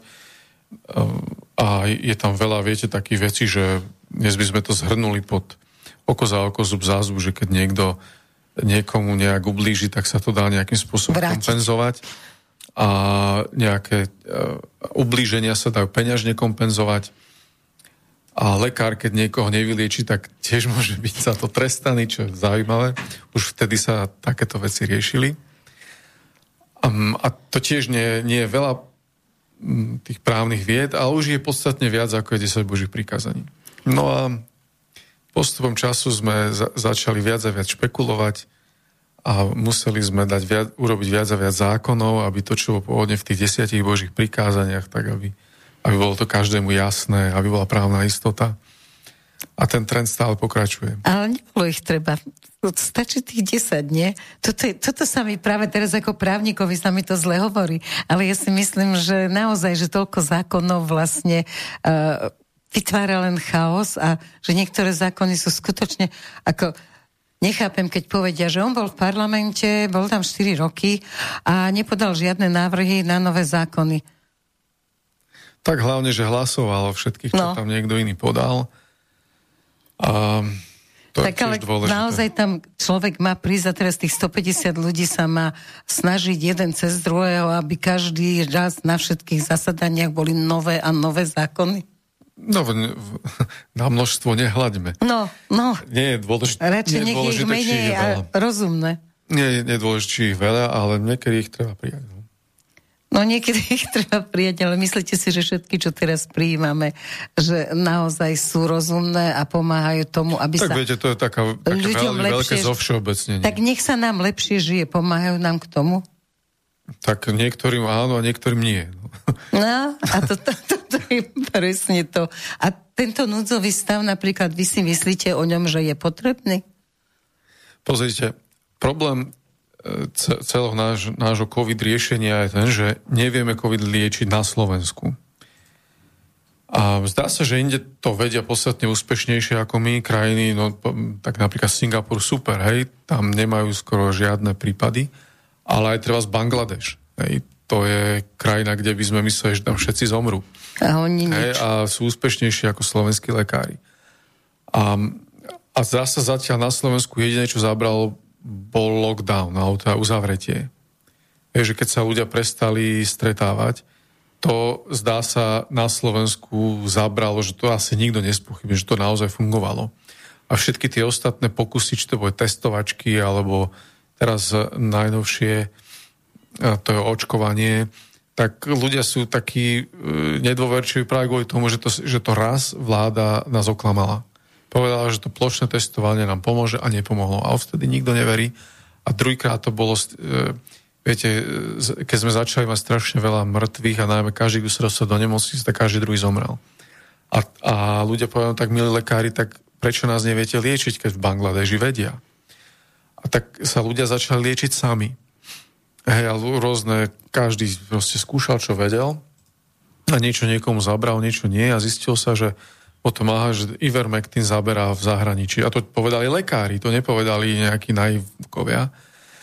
Tak každý povedal, tak Ivermectin na Slovensku, tak my lekári, tak začnite liečiť aj vy. A naši slovenskí lekári povedali, no ale tak to je blbosť. Hej? A v tom okamihu prestali ľudia veriť aj slovenským lekárom. Hej? Tak, no dobre, tak si povedal, že Ivermectin je blbosť, ale vy nemáte nič iné. Vy nás inak neviete vyliečiť. Iba zomierame. A keď my teda skúšame sa spýtať tiež lekárov vonku, že čo robia, tak každý povedal aj iné lieky, aj všelijaké, neviem aké, ale v podstate z mnohých krajín to prišlo z chudobných aj z bohatých, že Ivermectin, však tu v Rakúsku ním tiež liečia aj v tých domov dôchodcov, a ja mám odtiaľ, tak viem, že tam to v Rakúsku bežne liečia COVID. Ivermectinom. A to nie sú žiadni šarlatáni, tí lekári, čo to tam robia. A naši lekári povedali, no to blbosť, to sú šarlatáni. Hej? No tak tým pádom medzi slovenskou verejnosťou slovenskí lekári tiež stratili nejakú dôveru veľkú, hej? Že dobre, tak vy nás vyliečiť neviete, ale toto je blbosť a alternatívu ste neponúkli. A v podstate to je dnešný stav. No a tým pádom každý si hľadá odpovede, kde môže. Ale taká vec, čo zatiaľ naozaj zabrala, tak asi fakt ten lockdown zabral. A je to smutné, že iba o tom lockdowne vieme povedať, že to zabralo. Lebo v podstate všetko ostatné bol fail, hej, že proste nás ako keby oklamali a my, čo nie sme lekári, to tak vnímame. No a teraz povedala Európska únia, že zakazuje liečiť ivermectinom. A pritom... To ani neviem, či to Európska únia povedala, myslím, že to... Myslím, že to tá celosvetová, tá WHO, nie? Neviem, myslím si, ale oni nepovedali, že to žiadna štúdia nepovedala, že to je neúčinné, že to spôsobilo zlo. Že to ivermectin poškodil. Každý povedal iba, že nepotvrdilo sa, že by zaberal. Hej? Hoci mne zo pár lekárov povedalo, že zaberá. Hej? Presne. A tak, čo skúsili, čo poznám osobne zo zahraničia, zo Slovenska. No tak, dobre, tak mám svoj názor na vec a keďže som právnik, tak nebudem ja liečiť ľudí, ale čo mňa sa týka, tak mám svoj názor. No ale tým pádom nemáme žiadnu nejakú štátnu autoritu, ktorej by sme mohli veriť. A to je hrozné. Proste neveríme, keď povie pandemická komisia, neveríme, keď minister povie a keď povie predseda, ale to už neveríme vôbec. Lebo všetko politizuje. Ten bol tiež chvíľu minister zdravotníctva. Pretože nás oklamali veľakrát. A všetko sa politizuje. Na čo je v komisii pandemickej kopa? Že tu na AstraZenecu je veľa vedľajších účinkov a už aj Nemci zastavili očkovanie a u nás tým očkujú učiteľky, hej? No. A mladých ľudia všelikoho. A máme Sputníka navezeného už vyše mesiac v Šarišských Michalanoch, ktorý nikde ani európske krajiny, alebo európski odborníci, alebo EMA, alebo neviem kto, nenašiel vadu na Sputnik 5 vakcíne, ale neočkujeme ním. Dobre, ale... A ľudia nám zomierajú. A Američania nám mali dodať Pfizera a nedodali. Ale Sputnik máme a Rusi nám ho aj dodali, ale neočkujeme. A to je ďalšia taká vec, kde si hovoríme, že akože vám tam šibe úplne, hej, milá vláda. Že my vieme, že máte povinnosti voči zahraničiu a NATO a Európskej únie, ale ľudia zomierajú. Akože možno aj vaši príbuzní. A to už je taká hranica, kde každý si povie, že to stačilo. A to je veľký problém. A teraz nemáme komu veriť a ľudské práva nám berú, lebo povedia, že tak tomu hádam veríte, že lockdown zaberám, tak áno, tomu veríme, ale tiež by sa niečo iné patrilo, tak ako v iných krajinách sa našlo. A to je veľký problém na Slovensku, že naozaj nemáme komu veriť, čo sa týka covidu, medzi štátnymi orgánmi a medzi takými v úvodzovkách autoritami. Stratili svoju ale médiá obrovský strach naháňajú neustále. Tak médiá, viete to, oni sa tým aj živia, ale...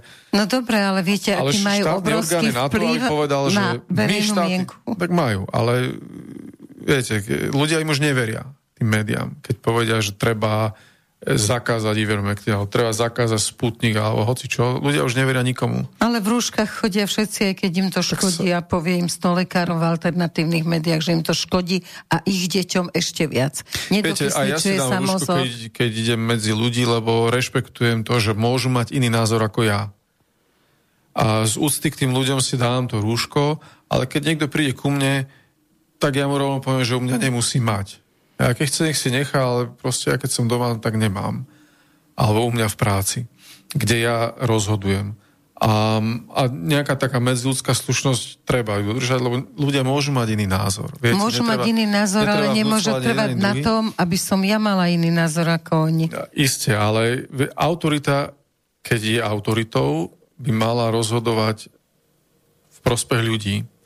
A bohužiaľ sme sa presvedčili, že už viac rozhodnutí autority, či už medicínske alebo vládne, urobili také, ktoré neboli v prospech ľudí a nevyriešili problém. A to je problém, že proste tí, ktorí sú povolaní na to, ktorí nie sú len tí volení nemusia tomu rozumieť, ale tí, ktorí sú menovaní do funkcií, ako je hlavný hygienik, štátny ústav pre kontrolu liečiv, tie lekárske nejaké autority, ktoré majú dozerať na to, ako sa lieči, tak oni v nás vyliečiť nevedeli a keď sme chceli použiť metódy, ktoré iní lekári v zahraničí použili úspešnejšie ako naši lekári svoje metódy doma, tak nám to zakázali. No a tým pádom neveríme už nikomu a každý to skúša doma na kolene a to nemusí dopadnúť dobre. A to je chyba. A poučí nás to, keď budú opäť voľby, poučí nás to na to, aby sme viacej rozmýšľali nad tým, že čo ten človek ponúka a nie to, čo hovorí? Tak že aké boli jeho činy? Pokiaľ bude alternatíva rozumná, tak ľudia si ju vyberú. Len zatiaľ sme si vždy vyberali len z väčšieho a menšieho zla, nevyberali sme si zatiaľ z rozumnej alternatívy. Ako sa toto môže zmeniť? Tak možno to z vášho pohľadu, možno niekto iný má iný názor. Asi lepší systém nemáme ako demokratické voľby dnes. U nás je relatívne ľahké založiť politickú stranu, tak každý má šancu. Áno, len chýbajú osobnosti, za ktorými by tí druhí išli a ktorí by nesklamali. Tak áno, zväčša problém je v tom, že už dnes ten politický marketing je relatívne drahý a keď má zahraničie záujem, aby niekto vyhral voľby, tak dokážu to relatívne lacno na ich pomery zaplatiť. Hej? A to je naozaj problém. Pretože pokiaľ niekto aj veľmi rozumný, inteligentný a super človek na Slovensku chce vyhrať voľby, jednoducho na Slovensku na to nedokáže zarobiť. Čiže je to jasné, že tá prvá cesta na tie ambasády alebo prechádzky pani veľvyslankyne v paláci prezidentskom, že to je úplne pre nás, by sa to malo stať bežnou vecou. Hej, nemali by sme sa nad tým ani zamýšľať. No, nad tým sa treba zamýšľať, treba to zobrať, že takýto je fakt, takto to tu funguje a keď chceme prežiť, tak musíme s tým vybabrať nejakým spôsobom.